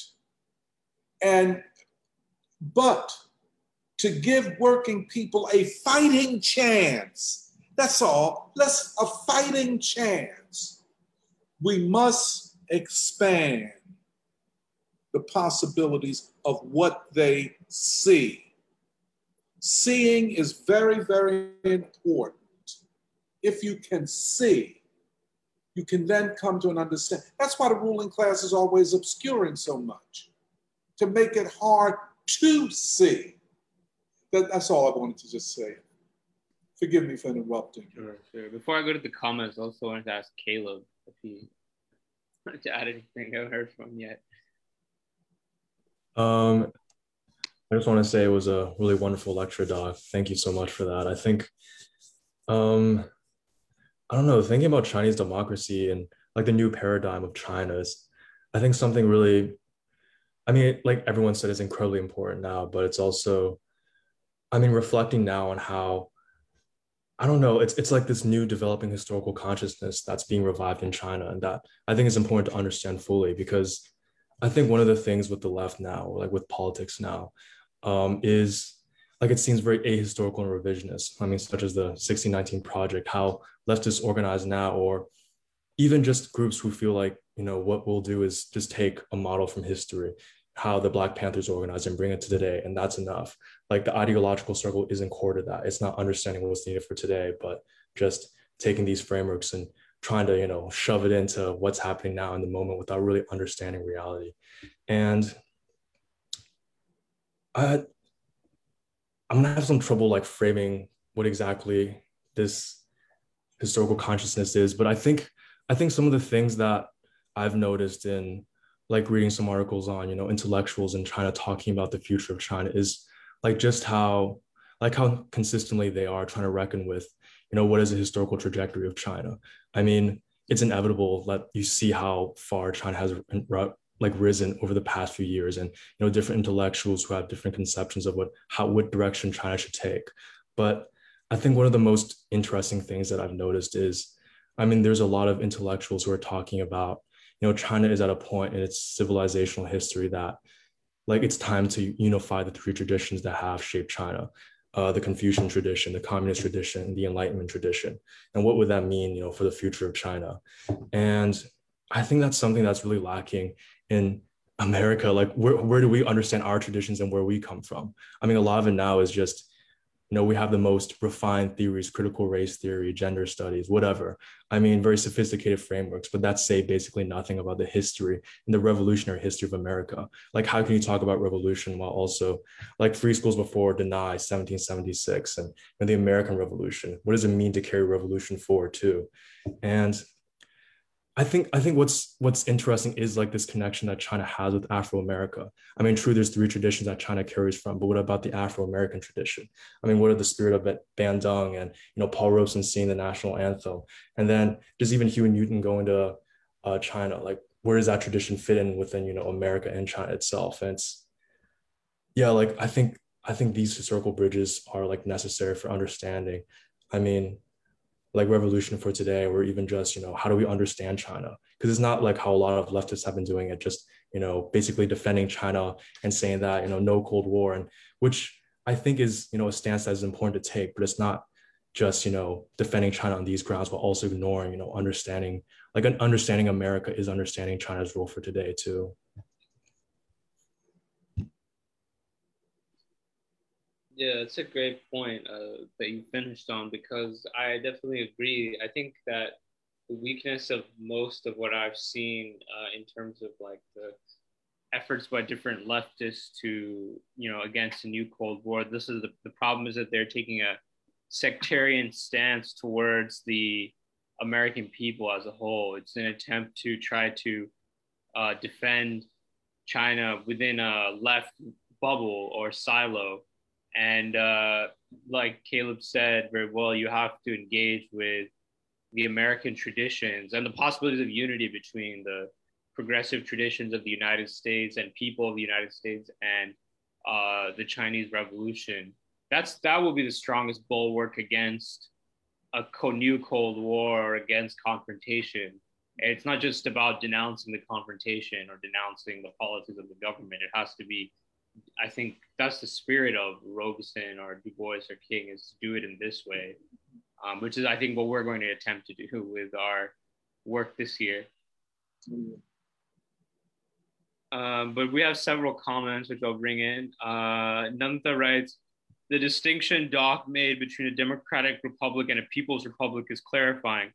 One difference between the two is the absence of elections of the kind you see in the US, a waste of the people's time and resources. All the money that goes into that complete show would be better spent in government programs of social uplift. It also prevents long-term planning of the economy in places like India, where the ideology and people in charge change every 5 years. Mm-hmm.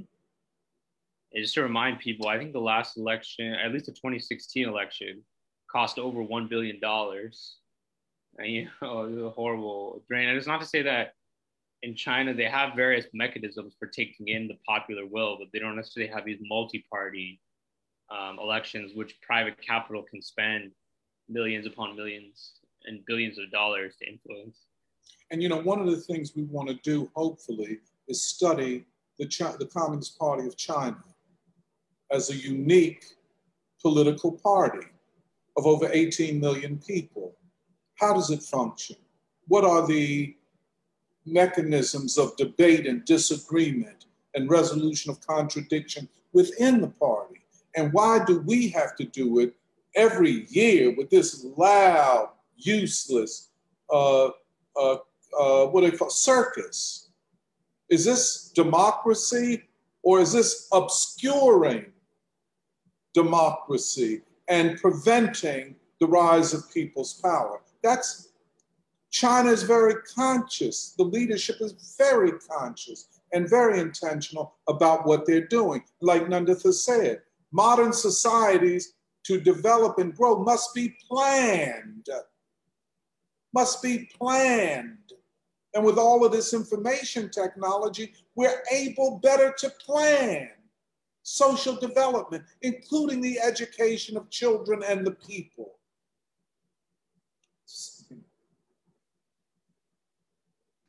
Yeah, and to your earlier point also that the Chinese Revolution was not just consisting of the Communist Party. It had the Communist Party as the leading party, but a united front.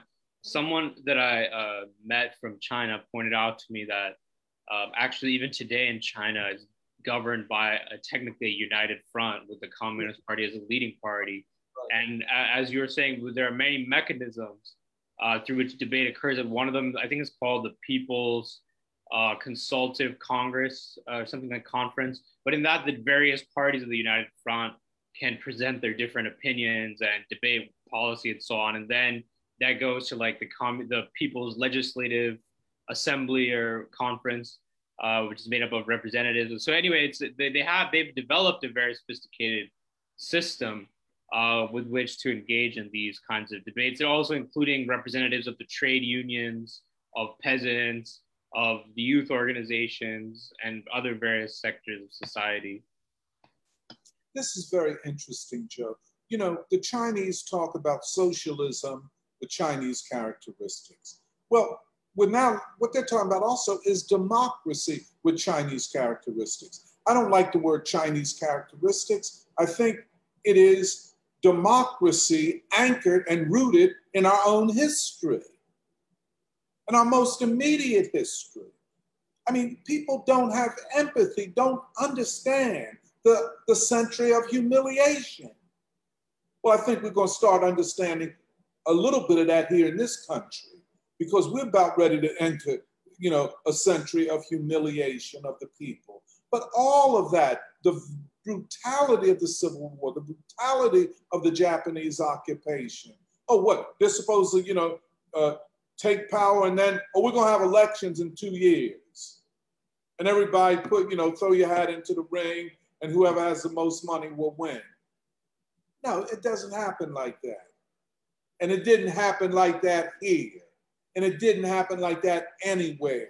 And it does not, and when it happens like that, it's somewhere in a fiction book that somebody wrote, who's not even a good writer.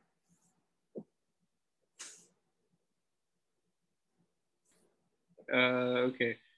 So then we have Dusty Hines. He writes, okay, what's wrong with the counter-revolution of 1776 as a scholarly historical text? Horne seems to me to be pretty sympathetic to communist ideas. Dusty, did you read the book? That's the first thing. No, it's wrong from so many angles. And it's not just wrong as scholarship, its intention is bad. You know, in boxing, we say, boxer throws a kind of certain punch. You say he threw it with bad intentions. Gerald Horne wrote that book with bad intentions. What were his intentions? Was it to uphold the unity of the working class? I can tell you out the gate, no. And Dusty, just read the preface. He says, rather than the call for black and white unite or workers unite, we should call for Africans to unite. Well, that's neo-Garveyism.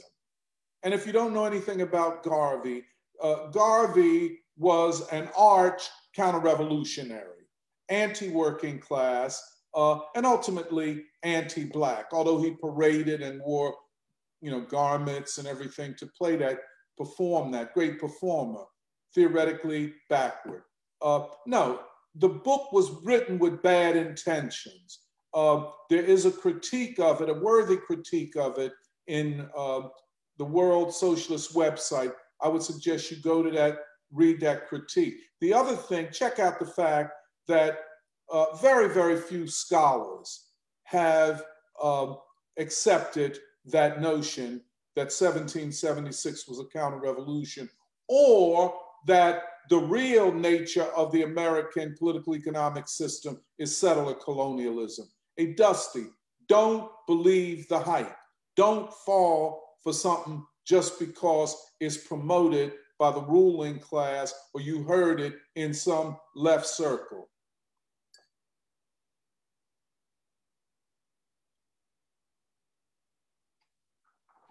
Comment from Helen Lohari, or I should also say to Dusty, if you look back at our one of our earlier free schools, I think it's entitled, in the title or description, it says that we went very much into detail about that Counter-Revolution of 1776 book, as well as the Critical Review and World Socialist website. But Helen Lohari writes, Glenn Ford is a genius. I owe him so much for my understanding of race. I had occasionally noticed others published on Bar who didn't meet that same standard, in my opinion.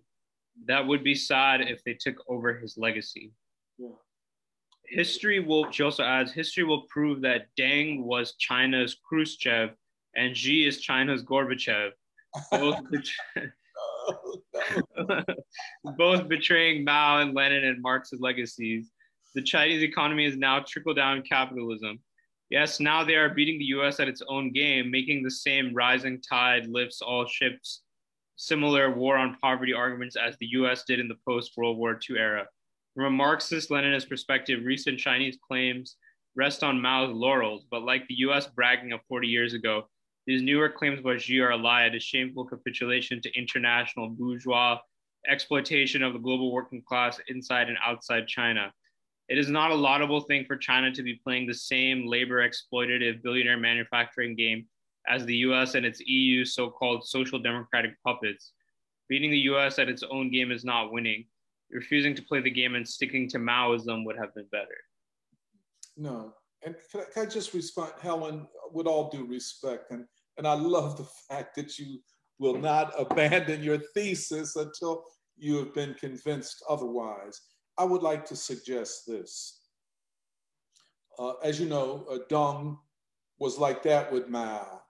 They were all on that long march, and they loved each other. I mean, both to their dying days. I mean, they were not enemies. They politically differed, and the differences became very deep and very sharp in the leadership of China by the 1960s.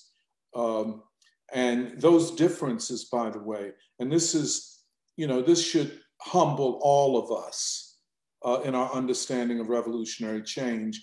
The differences reach such an acute and intense level that it almost threatened the power of the people, the dictatorship of the proletariat. And I think we cannot underestimate that they could have lost it all.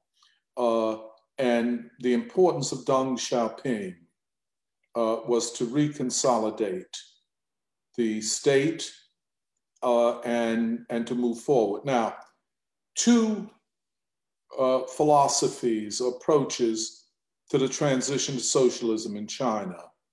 Mao felt that you could leap over stages, that you could go from deep poverty to socialism, and in fact to communism. And he was, and I'm still trying to understand his mind, because I don't want to be misunderstood, but his slogans, etc., sounded better here in the United States among leftists and revolutionaries than they did in China, because everyone knew that first and foremost, China had to build up what we call the material and technical basis to move to advanced socialism. You can't build socialism in abject poverty. Everyone knows that. The North Koreans know it. The Cubans know it. Everyone knows it. And then the other thing is, you can't build advanced socialism on slogans. There has to be a plan, and a realistic plan. And Mao felt you could throw all of that out of the window. I feel, now you might disagree with me, what has been happening over the last 40 years, we're talking about 40 years now, is the laying of the material, technological, and in fact, ideological conditions for the building of socialism. To get to that stage, because of the enormous destruction that China had experienced for over a century and a half, it took some time. 70 years in China's history is a very, very short time compared to its 5,000-year history. And too often we in the West are overly impatient about other people's revolution and don't feel what King called the fierce urgency of now about our own. I feel you, and Helen, I really look forward to meeting you and sharing this back and forth. I feel that Xi Jinping has, in fact, and this is the question of state power, whatever the economic mechanisms that are used, the Chinese revolutionaries could not give up state power. That is the key. You know what I'm saying?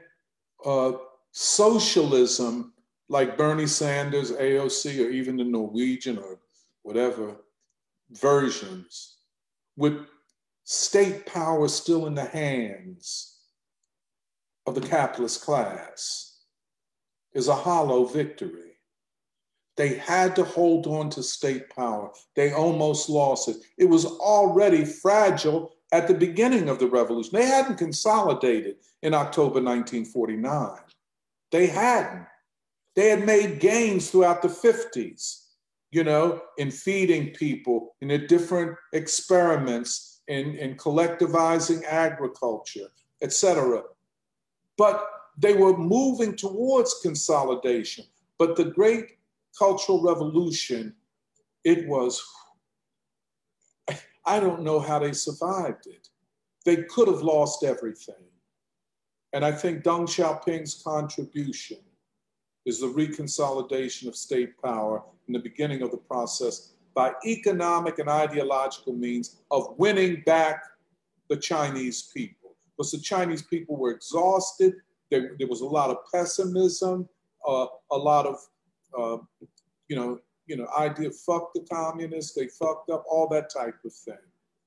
But what we see today, and it's only been 70 years, and really only 40 in this period, coupling with the West, decoupling, and now creating a whole different international system to compete with the system imposed upon the world by the United States and the West after World War II. We call it the Bretton Woods system. They're creating a whole alternative system. Is it more democratic? Yes, for nations. Is it an obstacle to neocolonial? Yes, it is. And I think that's the record. I think, is it perfect? Not yet. And anybody that wants to nitpick, about its lack of perfection, well, what is your contribution? What would you do? You give me a plan that would work better than this one. Yeah, I would also just add, I like the point that Helen made about the importance of history. I mean, obviously we cannot yet say what history will say about this era of China, but we can talk about history as far as revolution in the 20th century and the path to socialism go. Of course, in the 20th century, we saw many great revolutions, starting with the Russian Revolution, but including many of the Cuban Revolution, Chinese Revolution. Great attempts at building socialism. We could talk about the Soviet Union. We could mention countries like Albania as well, different kinds of ideologies which developed that had their own perspectives on Marxism, Leninism. There's the Soviet one, but there's the Albanians, there's the Chinese. But we see through history that although all may have done very courageous attempts at building socialism, few have survived the onslaught of Western imperialism and all of these factors. So we really have to take seriously the communist parties that have stayed in power, which is basically about, I think, 3 or 4: China, Cuba, Vietnam, Laos, and North Korea, what's known as North Korea. And so the achievements which they've made, and definitely China has made great achievements, especially taking into account that such a gigantic country. And if it really was the case that they're simply interested in being like the Western model of economics, then you would see them move towards that. I mean, you saw actually in some ways something that mirrors the Long March, and maybe you could say a strategic retreat in terms of political economy, the opening up of the markets. But then they would just go all the way? They would say, okay, like it doesn't benefit the Chinese bourgeoisie to have the Communist Party there. After a certain point, they want to own all the wealth. They want to control all the companies, and they want control over the financial system. But those things they can't have while there's still the Communist Party in power. And in fact, I mean, that's why most of the Western media is so critical, because they don't see what they call political liberalization in China. And in fact, I think the equivalent of Gorbachev in China is actually a figure who, I mean, I have trouble with Chinese names, but I think his name is, maybe Caleb can help me. His name was Zhao Ziyang, who was the general secretary of the Communist Party from 1987 to 89, when Deng Xiaodong was the paramount leader. And during the Tiananmen protests of students, he actually went, this Zhang, or Zhang, I think his name's pronounced, Jiao, went to the demonstrators and he said, like, you're right, we're too old, we're irrelevant, we need to change, we need to adopt multi-party democracy, we need to liberalize, et cetera, et cetera. But the thing is, Deng and his colleagues moved against him with quickness. The quickness. They purged him and kept him under house arrest the rest of his life until he died in like 2000s. And his book, the reason that we actually know about him is because his memoirs were written, which he entitled "Prisoner of the State," and smuggled out of China somehow and published in the West, translated into English and published in the West. And so to this day, the academic and other experts on China in the West are like, if only Zhao had come to power, Zhao was the only hope for democracy in China, etc. So anyway, I think that context helps us to see that the direction that history is taking in China. And I don't think that this evidence points to the fact that it's moving in the direction of the Western economic or political model. And in fact, we have to see beyond just economic. We see the politics also, together. And of course, not to mention that China is actually giving economic and in some cases even diplomatic support to the other anti-imperialist countries like Venezuela, Iran, Syria, among many others. But to kind of also to briefly kind of respond to Helen's point, I think it's interesting what Doc had said earlier, democracy or history used by or under democracy, so to speak, or I forgot how you put it. Formulate that again, Jake. Say it one more. You had said something along the lines of, like socialism. You didn't like. You said you didn't like the word socialism. With Chinese characteristics. Exactly. It's socialism and the historical moment. Yeah, socialism grounded in the struggle and civilization of China. It is a specificity. Yeah, and I agree with them about that. Yeah, and I think that's the only thing I think I would suggest to Helen, because I think it's easy to get caught up in okay, well, Mao, Lenin, but what's the historical moment that we're living in, and what's the what has China achieved? I mean, this extreme poverty alleviation does seem to be, does adhere to socialism and does adhere to the historical problem that China is facing right now. And that, I think I would say that would be my suggestion to think about how, or like what's, or like, okay, the moment, what does the moment call for us to do? Yeah, okay, yeah, no, that's true. See, the question is not just theory, but practice, you know, and what were the conditions of China in 1979 when Deng Xiaoping comes to power? Of course, we say Deng Xiaoping coming to power. We're talking about a whole new direction within the Communist Party of China. That didn't mean that everybody agreed, because there were people at that time that still agreed with the Cultural Revolution. And there were people who fervently disagreed with it and said it brought us to the edge of destruction. You know, they very barely escaped the bullet. We now know. So we have to have, and this is the thing, you have to have a practical understanding. And what happened in the Soviet Union is not going to happen in China. You know, we learn from each other, but it's not the same thing. And you cannot build socialism on slogans, and you cannot build socialism without raising the material conditions of production and ultimately winning the people to what I'm calling the state of the whole people. I think they have both conditions. I would challenge Helen to answer the question, are they closer to realizing socialism? And I would say advanced socialism today than they were, let us say, in 1960 or 1966. I would say they're closer. And I think they have, well, anyway, I'll stop there, you know. The only thing I would add is that if we were like adherent, I think strictly, so say we were strictly Maoists, we would toe the line of the Cultural Revolution, you know, which is unaffordable to. They couldn't do it.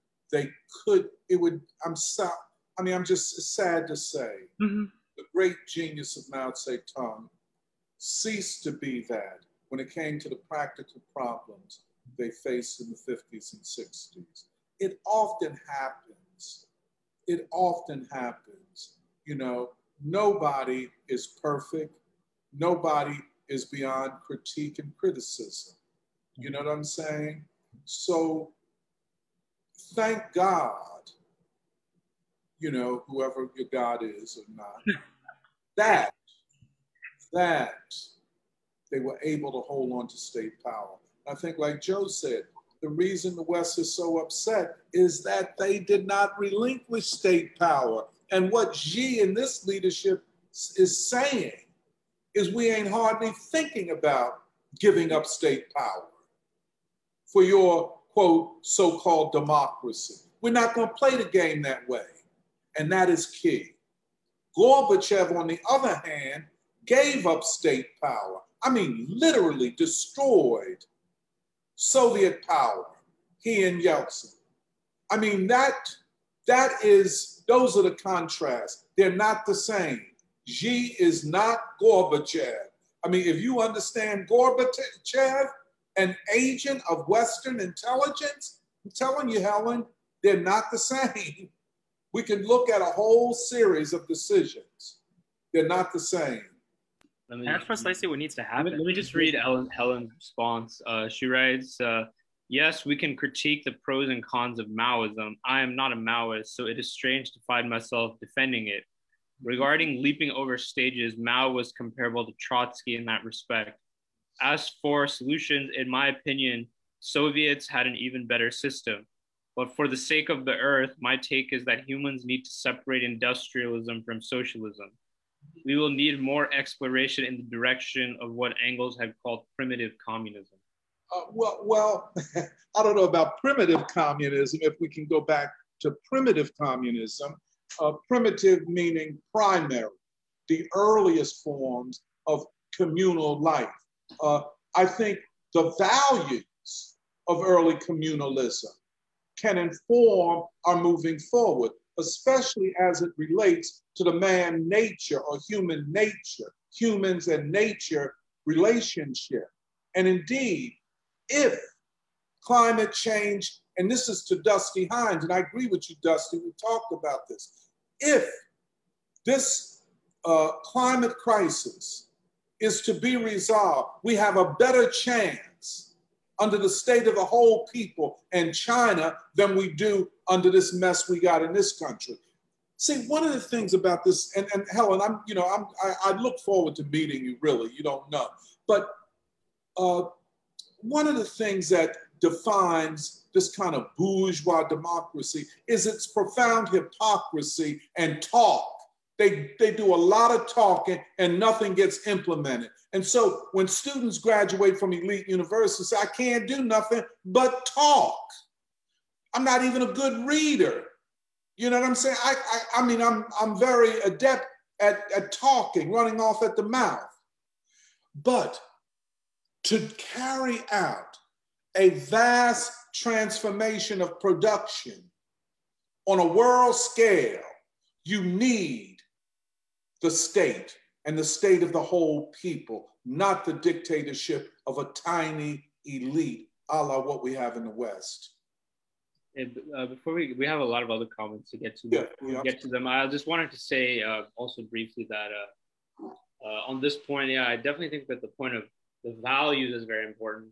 Perhaps in parallel to what Marx was saying with primitive or primary communism, what we talk about with Du Bois and King, the values, civilization.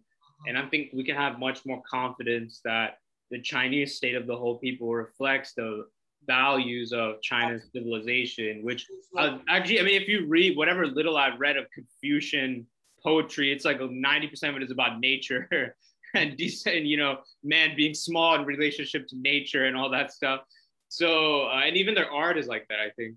So, but the point is that if you read about recent decisions made by the Communist Party in the past decade or so, they added the concept of what they call ecological civilization to their constitution. There's an interesting book about it called China and Ecological Civilization by Andrei Volchik. But anyway, he talks about how they added that, which means that when they make their targets for GDP and growth, they have to factor in the environmental cost of things.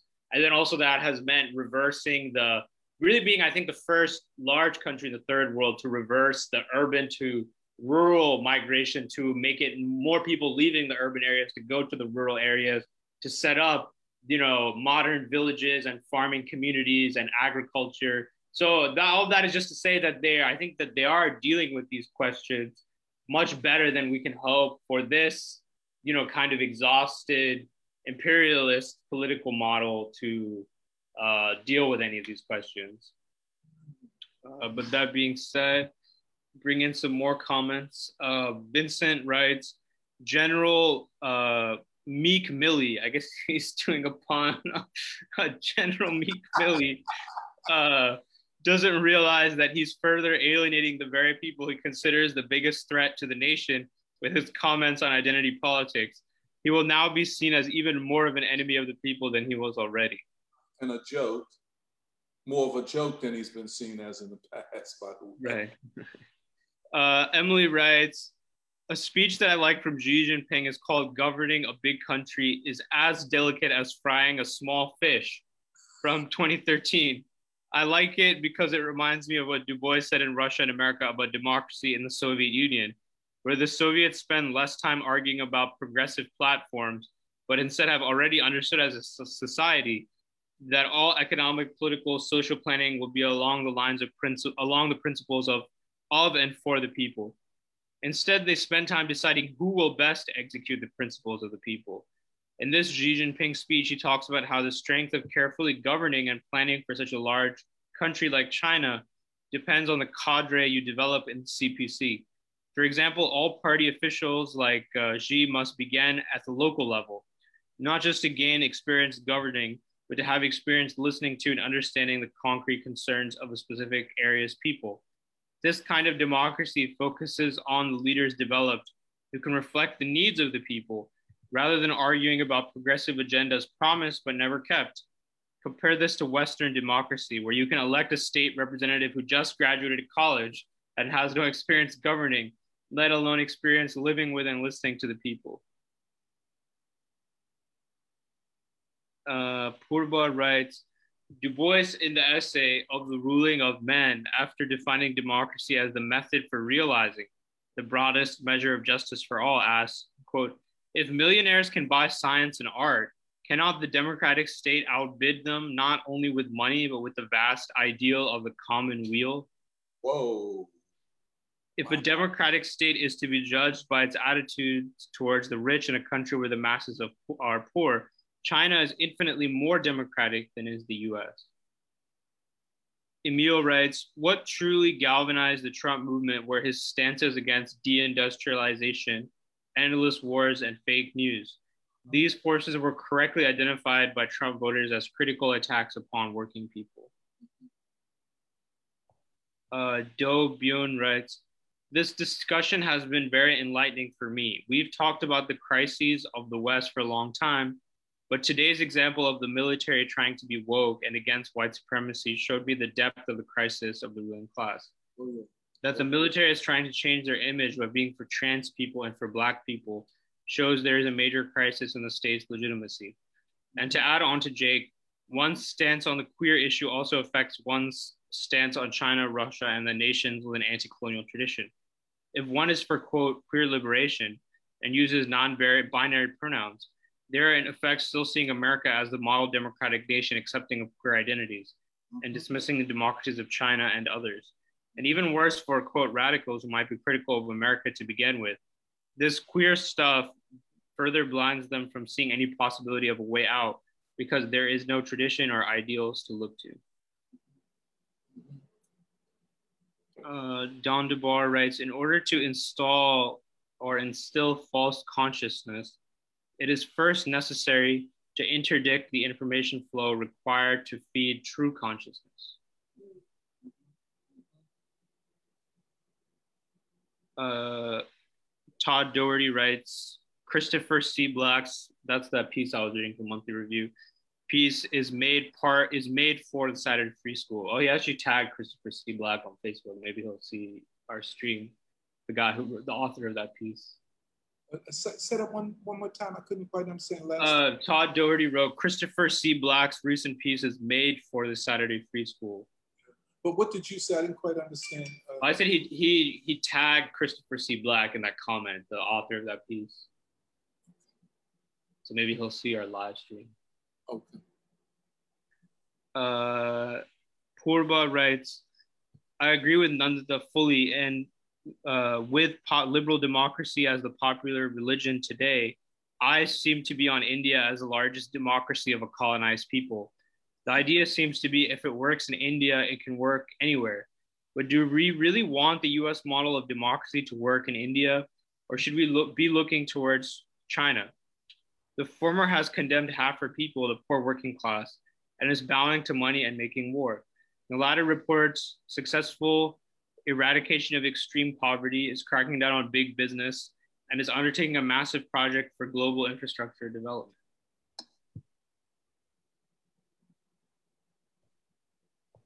Well, you know, just when you take India, the overturning of Indian socialism, the question is not India having elections.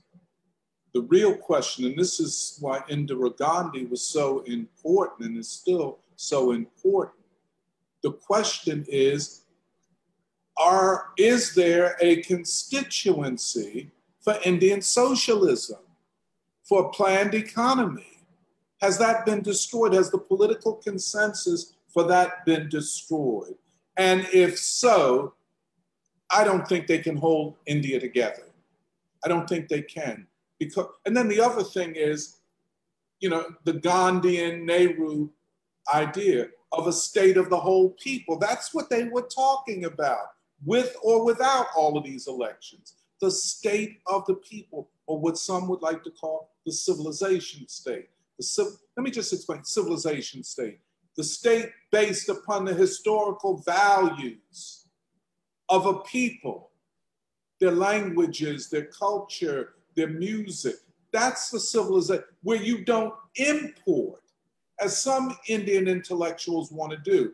You import Western values, in particular British and American values, you import that and their politics into a country that has a totally different civilization history. You know what I'm saying? And I hope the Indians don't go down that road. Please, India, don't commit suicide, national suicide, trying to win the approval of the white West. It would be sad. Yeah, I was watching a video with intellectual Zhang Weiwei recently, an interview with him on CGTN. He was saying that, you know, like for China at this point, like there's not even a consideration of the question of like, oh, should we move towards Western style liberal democracy? Like that question has long since passed. Yeah. And yeah, because he was saying that, I think you talked about this during your initial presentation, Doc, but that China has already experimented with liberal Western democracy before. And the result was basically being colonized by Japan. And yeah, so it's like, if we've already tried, like I feel like people in the West don't realize that China has already experimented with many forms of political governance. And so, yeah, for them, it's like, the question is, it's not even relevant anymore. It's more about how will the Chinese state continue to innovate and to develop itself and reform itself on its own terms. I think there's a serious question that's going to be facing every Asian and African society and nation.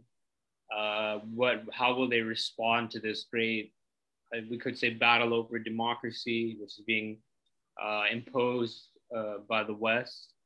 And of course, it's a difficult battle because of the information warfare as well, the Western control, the big tech control, which, I mean, a lot of the third world is very plugged into big tech now. China and Russia have successfully created their own social media platforms also, so that they can control a lot of this. But much of the rest of the world is very embedded with Facebook and Twitter.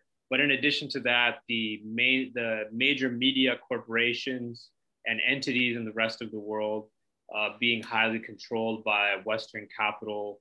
And then, of course, the universities as well. And even many of the basically bureaucrats, senior bureaucrats and strategic thinkers they get very plush jobs either in American strategic think tanks or, university centers and institutes, where they're also indoctrinated and in many ways even bribed with this privileged access and convinced about all these things about democracy and being opposed to China. And also the thing is, the other question is, what shape will this kind of the extension of the anti-colonial movement take today? Because we know what it looked like in the 1950s and 60s, and we know many of the important figures, but today we don't, I mean, it may look, and it is so far looking very different. I mean, for example, in that era, Bandung era, most of the leaders were very kind of cosmopolitan, in some ways you could say elites, although they sided with the people where they came from elite backgrounds, but they're very familiar with the West and erudite in English and so on. But now you have, for example, you have a lot of forces which are basically very socially conservative, but anti-imperialist and anti-neoliberalism. Like that's what you're seeing, for example, in Iran with this recent election, but also with the Houthi movement in Yemen, with the Hezbollah movement in Lebanon. Similarly, even some of the things that have happened in Latin America, it's been people who've tried to merge the religion of the masses with like liberation theology and patriotism. So yeah, this is the thing. This is a big question: is what will, obviously it's difficult to say that things in the past will be repeated again. But now you have this China-Russia alliance. They're making more further allies with countries like Iran, Venezuela. You have organizations like, for example, this week there was a summit of an organization called the SCO, Shanghai Cooperation Organization, marking its 20 years in existence, and it's not very much talked about in the Western media, but it includes like half of the world's population. And I think it has 2 permanent members of the UN Security Council, which are Russia and China, but also 4 nuclear armed countries, which are Russia, China, India, and Pakistan as members. So new institutions like this also, of course, present new opportunities. But again, I think that this attempt to wage democracy in this kind of way, the attempt to split these kinds of institutions, and to basically argue that democracy has to be Western, has to be something comfortable to, bourgeois liberal characteristics, has to be plugged into the Western think tanks and universities. So yeah, I mean, this is the great question. And you were mentioning the 50s and 60s, and these were actually battles within the elites. And in every country, there were pro-Western and non-pro-Western elites. And what we saw, especially after the collapse of the Soviet Union, and with the collapse of the Soviet Union, that pro-Western elites won out, of course, with the support of the West, the soft and hard power support. So in China, and I think you said it, Jeremiah, that battle has more or less been won. Although there are many pro-Western intellectuals within China. And there's a website that Caleb alerted me to that I've read, and you can read neoconservative, neoliberal Chinese intellectuals in universities and think tanks. But for the most part, that battle has been won. In India, it was lost for the time being. One of the problems in the African continent as a whole is this battle between indigenous or development with African characteristics versus the pro-Western and Western educated elites. And the Western educated elites are a problem wherever you go, be it China, India, Africa, or wherever. We see it in this country. Once they start letting Black people into the elite universities, we're doing worse now than we ever did. I mean, let me just put it this way. The elite educated, the elite university educated elites are poisonous to the unity and struggle of Black folk. They have contributed nothing, for the most part, to our advance.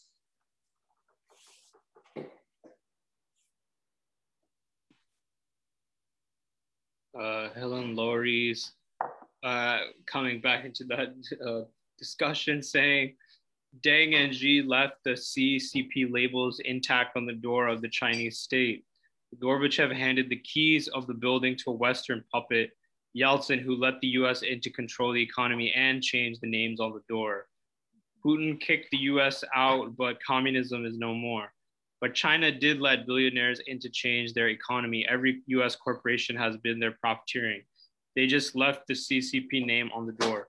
This could be confusing to Westerners. The MAGA hats blame communists in name only for everything, and the Western liberals cheerlead communists in name only for their rising billionaire GDP economic coattails effect on the poor. This effect will be stopping unless Chinese billionaires can hegemon Belt and Road international development attempts. Belt and Road is as imperialist as 20th century Western international investments in the third world. I tend to disagree, Helen. We'll go over that another time.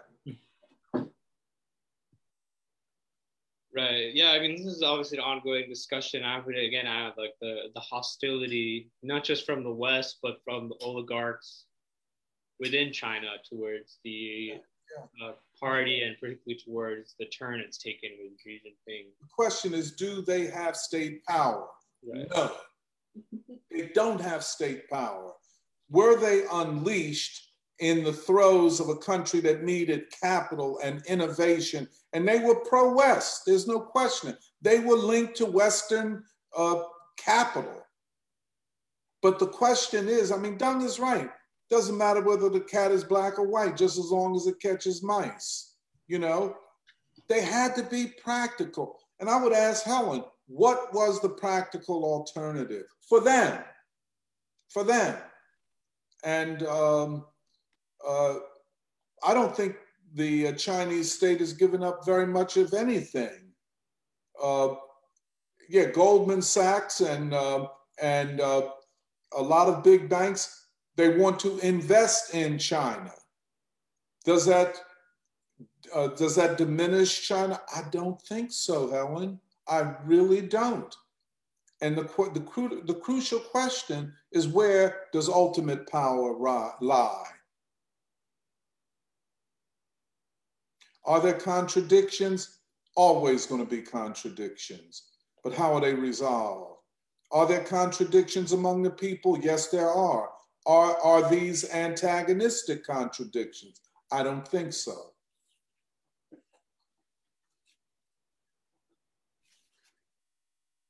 Another comment from Eric Hudson. He writes, Doc is all up in the real gospel this morning, including why Biden was selected and why Donald Trump was elected, and on the and on the Capitol Hill rebellion, a significant moment in America that has terrified the liberal establishment down to its socks. This is why they cannot let the bones stay buried. Least Black and brown folks who are being hounded and ground into the concrete get any ideas based upon the devastation and looting of our communities by the corporate state.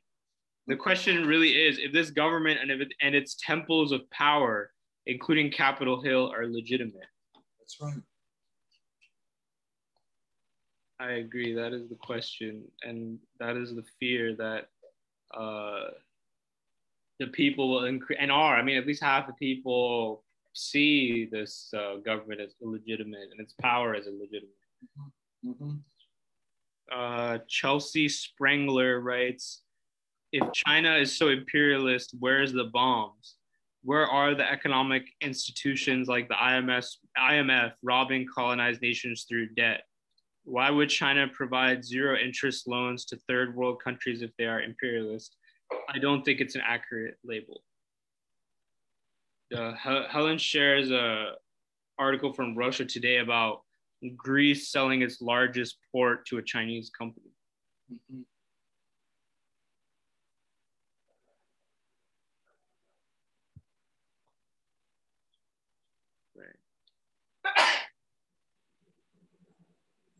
Yeah, so again, this question of legitimacy, I mean, that's also the question on the global stage as well. I mean, we know at least half the American population sees the US as the government, at least as illegitimate. Similar crises of legitimacy in the other Western countries. Some of you may have seen the video of French President Macron being slapped by a citizen at some rally. And there are many examples of that throughout all the G7 nations. And so can you really have a Cold War or any kind of war against a serious adversary if this is your situation at home?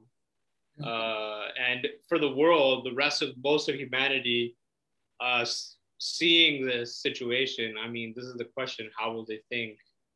The elites in these countries may still have a romantic view of the West, but can they really control their own populations? That's and right. How they'll do things? And they all don't have a romantic view. You know, in public, politicians have to perform like it's a Hollywood movie. But people like Nicholas Kristof or Martin Wolf that I was quoting from, like Nicholas Kristof says, the problem of America is Americans. And Martin Wolf is not a fly by night. He said, yeah, we got all of these institutional advantages, but what is wrong? Why can't we, why is, quote, our democracy so troubled? That which means, why are the people turning against these institutions? This is the question, but it is also it's almost a revolutionary question when all sides are asking the same question. And the other thing is neither Christoph nor Martin Wolf mentioned the so-called greatest civil rights movement of all time, the Black Lives Matter last year. They understand what it was. It wasn't about Black life, not at all. So, let's keep it moving. Let's keep on attempting to understand. And to Helen, economics and finance and all of that, very complicated issues, especially with all of the talk of inflation and money and what is the function of money, what is money as a commodity and the new monetary theory. We kept talking for weeks about John Maynard Keynes and his innovation, his theoretical investigations. But once you abandon theory on the economic questions, on the world economic questions, we need theory. And the other thing is, and forgive me, we cannot be dogmatists. There has to be some flexibility, and we cannot, in the name of democracy, that is China and other countries, abandon state power. You get nothing out of it.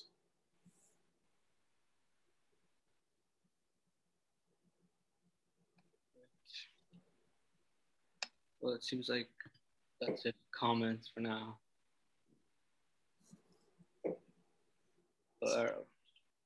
Approaching 10 to 1.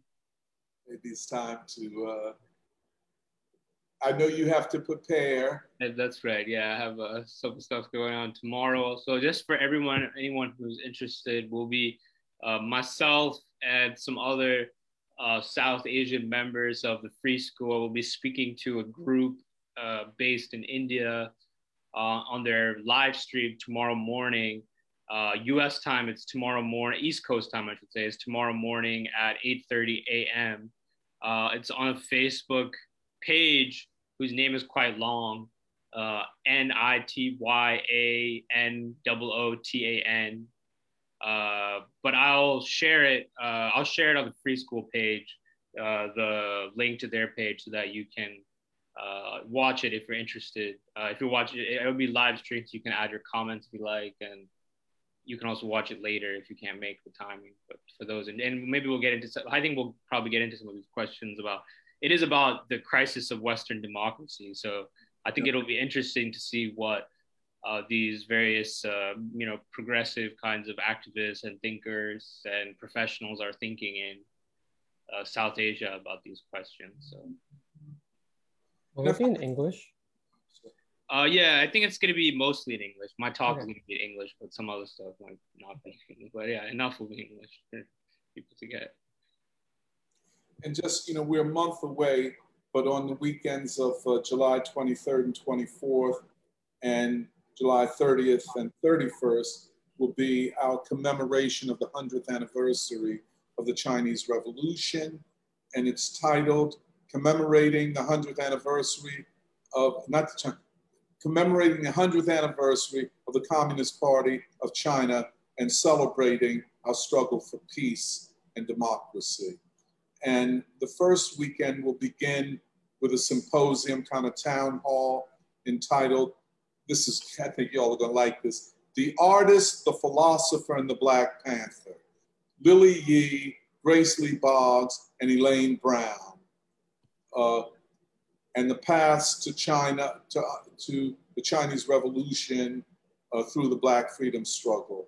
And Elaine Brown is going to, give a presentation.